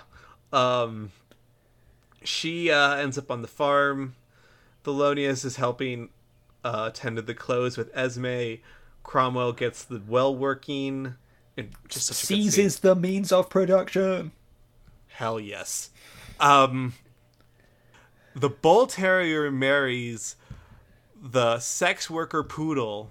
Yeah. At which point they have puppies, and then the sex worker poodle bails. Yeah. And single father win pit bull just goes with it. Good father.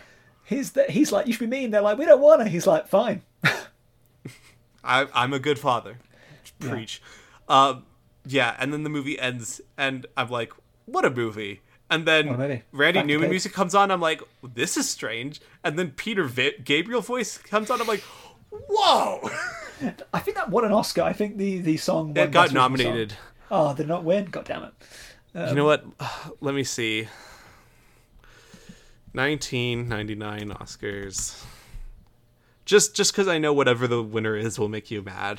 I mean, original songs are always like, I don't really have any skin in the game. I don't really care. But this song is kind of actually cool. It's not a terrible win. It's When You Believe from the Prince of Egypt, which is a pretty incredible movie.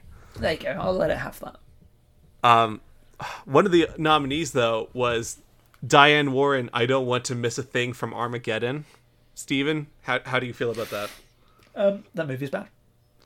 I like that movie. I mean, it's no. I also kind of like it, but it's bad. It is bad.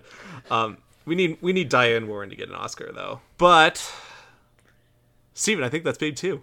Yeah, it's Babe 2. So to finish this off, I guess, because we've talked about Babe 2 for so goddamn long. We gotta rate and review this thing. So Babe 1, thumbs up, thumbs down. Thumbs up. Thumbs up for me. And out of 4, what would you give Babe?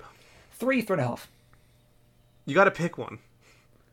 Because I don't know if this is why I hate. Sorry, Roger, but wait, what did I give the Godzilla films? Because it's better than both of those. You gave them 2.5 and a 3, I think. It's a really good family movie. So 3.5. Babe, great movie. Okay, and I'd give Babe 1 a 4 out of 4. Now, Steven, I'm just curious here. Babe 2, Pig in the City, thumbs up, thumbs down. Thumbs up. Like. And out of 4? 5. And I will give it 3.5 out of 4. Both very good movies in completely different ways. Oh, yeah, utterly wild. Do you have time to do a quick shouting out some things that you watched this week that you enjoyed? Yeah, very, very quickly. Let me just check up because I've not been watching that much recently, for me at least, because work has been very intense because of exam season, because they've replaced exams with teacher assessment. So yeah, sucks to be a teacher right now. Shout out to my teachers out there. Hey, Mom. Recently that was good. Hello. Actually, I will plug. I watched this movie called Godzilla recently. That is very, very, very good. Because I'm going to plug a thing. I was going to make sure we did this at the end, yeah. Yeah. I've started a podcast inspired by this, actually. So thank you, Dylan, for inviting me on. My pal Calvin from thetwingeeks.com just reached out being like, would you like to do a kaiju podcast? I'm like, yes. Because he listened to this episode? Yeah. That was generally the thing. Being like, we should do this. So you can find the podcast, Ranking the Monsters. And our first episode, what we're going to do is we're going to rank every kaiju movie ever made. I'm a kaiju fan. Calvin is kaiju curious, as I've put it. And our first episode covers Godzilla. It starts with a 15-minute essay by me on Godzilla, which is very researched and I think very good and worth listening to. And then we talk about Godzilla, the King of the Monsters re-edit, and Cozilla, the 1977 Italian re-edit, and we rank them. Mm-hmm. And our second episode is going to be on Cloverfield and Pacific Rim. Not on Raids Again? Oh, we're going to get to that soon, don't worry. Okay. But, we're doing every kaiju film. I'm very curious, because I don't know your thoughts on either of those movies. I don't want you to actually tell me so I can enjoy listening to it. I'm not going to. But those are some interesting movies, is the way I'll put it. It's an excellent podcast. I loved the first episode. Thank you so much. Fans I of this had a blast. Go listen to it. Thank you. Anything else this weekend you want to shout out? Looking back, I've not really watched that much that I loved, really, unfortunately. I am going to shout something out.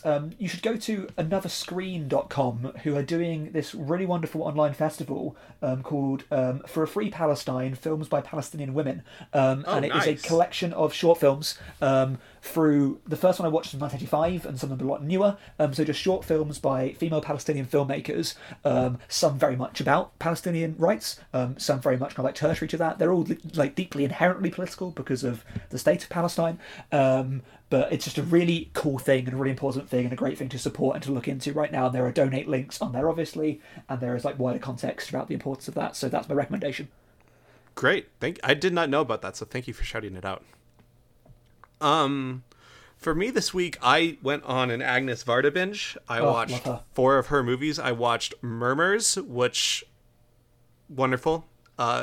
Your wife or partner, or I don't know what the relationship between you and my partner. fiance. Fiance.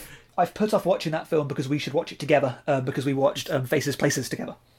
Yeah, and actually it works as a perfect like prequel to Faces. Faces, Places works more as like a perfect sequel to Murmurs. And if she's doing her sort of like work on like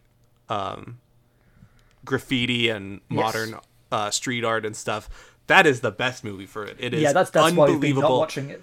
The depth and detail and understanding she goes into, like understanding the people that made this and the cultures that made this and like why they made this and what it means to them. And it's wonderful. Agnes Varda is the best at that. I love her documentary work so much because I think she has so many gifts as a filmmaker, but for me her greatest gift is her curiosity and her want to know more about the world and to interrogate the world. It's why her Black Panthers documentary is so good, because she just lets cannot people wait talk. to watch that. She is so fascinated by the people around her and what makes them tick, and just uses her platform talking to platform about people around. Gleaners and I is another perfect example of that, of just her following people that just sort of like, glean is not a word that I think I hear a lot in America, but it's sort of like, you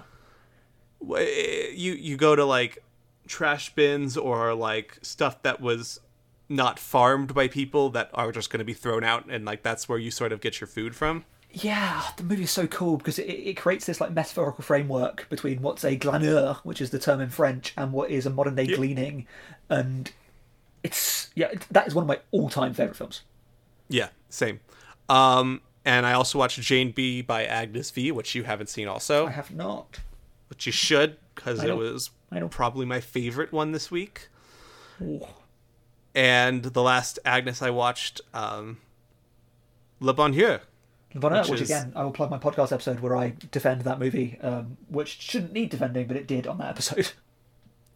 That's ridiculous. Although, to be fair, like I said in my review, this is a movie that I feel inherently against, but the way it's presented and understood by Varda makes it go from something that I would get kind of repulsed by and uninterested in to something that is emotional and interesting and entertaining. It is one of the cleverest films I've ever seen in my life, the way in which it makes this deeply feminist and informed feminist point about how men will use the idea of like sexual liberation, and the patriarchy will consume that and use it and abuse it, about like power dynamics, and it tells that just through like a colour change at the end of this. Yep. It gives you an ending, you go, that seems to undercut what I thought this film was, and then there's this beautiful colour change about seasonal imagery. You're like, that's because, okay, beautiful, wonderful.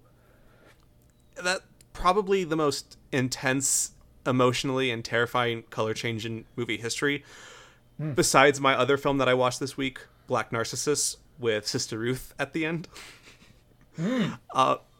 Which I don't know if you know this about me, but the Archers are probably my favorite filmmakers of all time, besides maybe They are Ozu. brilliant. They're brilliant. Yeah, I love the Archers.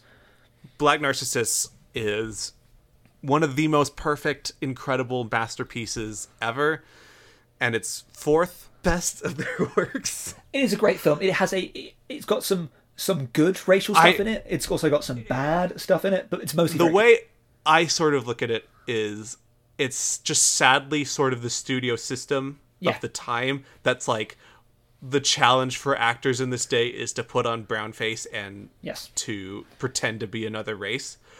But the film itself, the message and understanding as far as the racial dynamics go is wildly progressive. And that means more to me than sort of being like what the studio system was doing at the time. Which I agree. I think it's a fabulous film.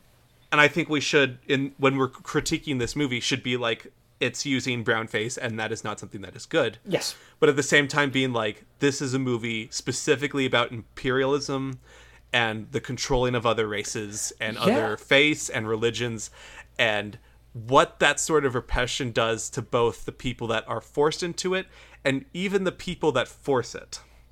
And like, I love modern films about colonialism, obviously, and like I'm a huge supporter of Jennifer Kent's The Nightingale. I think it's one of the most important recent films made, and it's just such an underseen masterpiece. And I think the thing to remember with The Archers is this film is old. This film is like made during the Empire.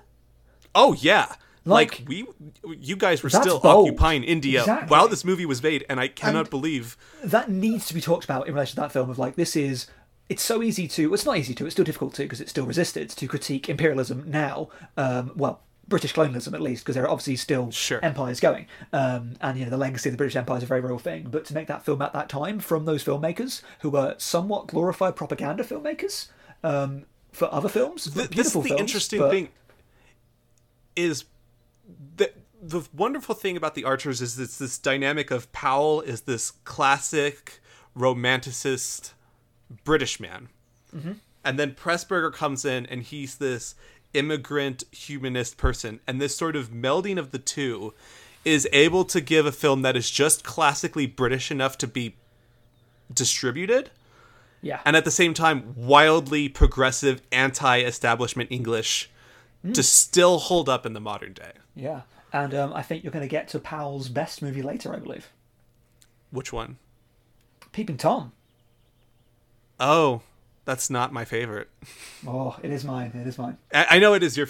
When I say it's not my favorite, I'm saying it's only a 4.5 out of 5. When almost all his other movies are 5s. So, it's just a matter of like, you could rank The Archers in any direction and just be like, okay, yeah, that makes sense. What is your number one out of interest? I'm assuming it's the same as mine. Oh, it's Red Shoes. It's Red Shoes. Good. Yeah, Red Shoes is like not only my number one Archers, but possibly my number one favorite and best movie ever. It's phenomenal. And at the same time, I think Life and Death of Colonel Blimp and A Matter of Life and Death are both in my top 50 if I had to rank. They're just incredible. And we need more people. They're not like unknown filmmakers, but compared to like the Orson Welles or something like, famous They are more spoken about in Britain. I think A Matter of Life and Death is like a huge part of like Britain's cinematic like pride. But A Matter of Life and Death isn't streaming in a single place in America. Yeah. It's not even rentable in America. I only can watch it because I bought the Blu-ray on Criterion, which everyone literally should do. It is a movie that is so thoughtful and beautiful, but at the same time very childish and appropriate for everyone. Brilliant film. I want to give a final shout out to a Pressburger film, Paul Pressburger, that's a bit even less seen. I didn't think it's that great movie, but it's so cool. A Canterbury Tale. Okay, so this week we were supposed to review A Canterbury Tale as a fill-in episode, but then Nick couldn't. Oh god! It was supposed to be me and Nick doing A Canterbury Tale because it was the Archer that we hadn't seen and wanted to see the most. Well, I will spoil a bit of A Canterbury Tale. You know that thing at the beginning of 2001: A Space Odyssey? There was like, Stanley Kubrick, you're a genius. The shot of the planets. The shot of the bone going up. Oh, okay, sure. And it comes into a spaceship. Yeah, what if Palin Pressburger did that in the 40s? Are you kidding me? I am not kidding you. Oh, I just want to watch A Canterbury Tale. And it's the opening of that film. The rest of the film is fine. It's kind of hilarious. It's about someone putting glue in someone's hair. It's a very silly movie. What? Yeah, it's What? a very silly movie. Yep. The film is fine. The thing is, I would great. just trust. I trust them with literally anything they want to do. But yeah, it transitions from Chaucer age to wartime Britain in the same way that Kubrick does 20 years later. You're fucking kidding me. Heck yes. Yeah. Anyway, so that'll be all of us for us today. We spent that. We spent 2.5 hours on these movies, and I don't regret a second of it, Stephen. Thank you for coming on. Always pleasure. Always pleasure. You can find us at Great Movies Pod on Twitter at Letterboxd. You can find our podcast artist Scott Brady on Twitter at sbradyartist. Stephen, do you have a Letterboxd or a Twitter for your new Godzilla cast? If you just go to thetwingeeks.com, you can find it there because it is run through them. Really terrific film website. They have a podcast. Well, they've got 3 podcasts, so we are one of them. So there's the Daydream cast, which is about video games, which is really good. And they've got the Twin Geeks cast with Calvin and David. And Calvin is the co-host with me. Calvin Kemp, also on Letterboxd, co-host with me on the Ranking the Monsters podcast. Yep. And if you want to find them on Spotify or anything, you can search them at Ranking the Monsters. Yes. So that'll be all for us. That'll do, Stephen. That'll do. Thank you very much. And when I go to the movies, I am that person on the screen. I am having vicariously an experience that happened to someone else. And that makes me a better person. That to see good films and to see important films is one of the most profoundly civilized experiences that we can have as people.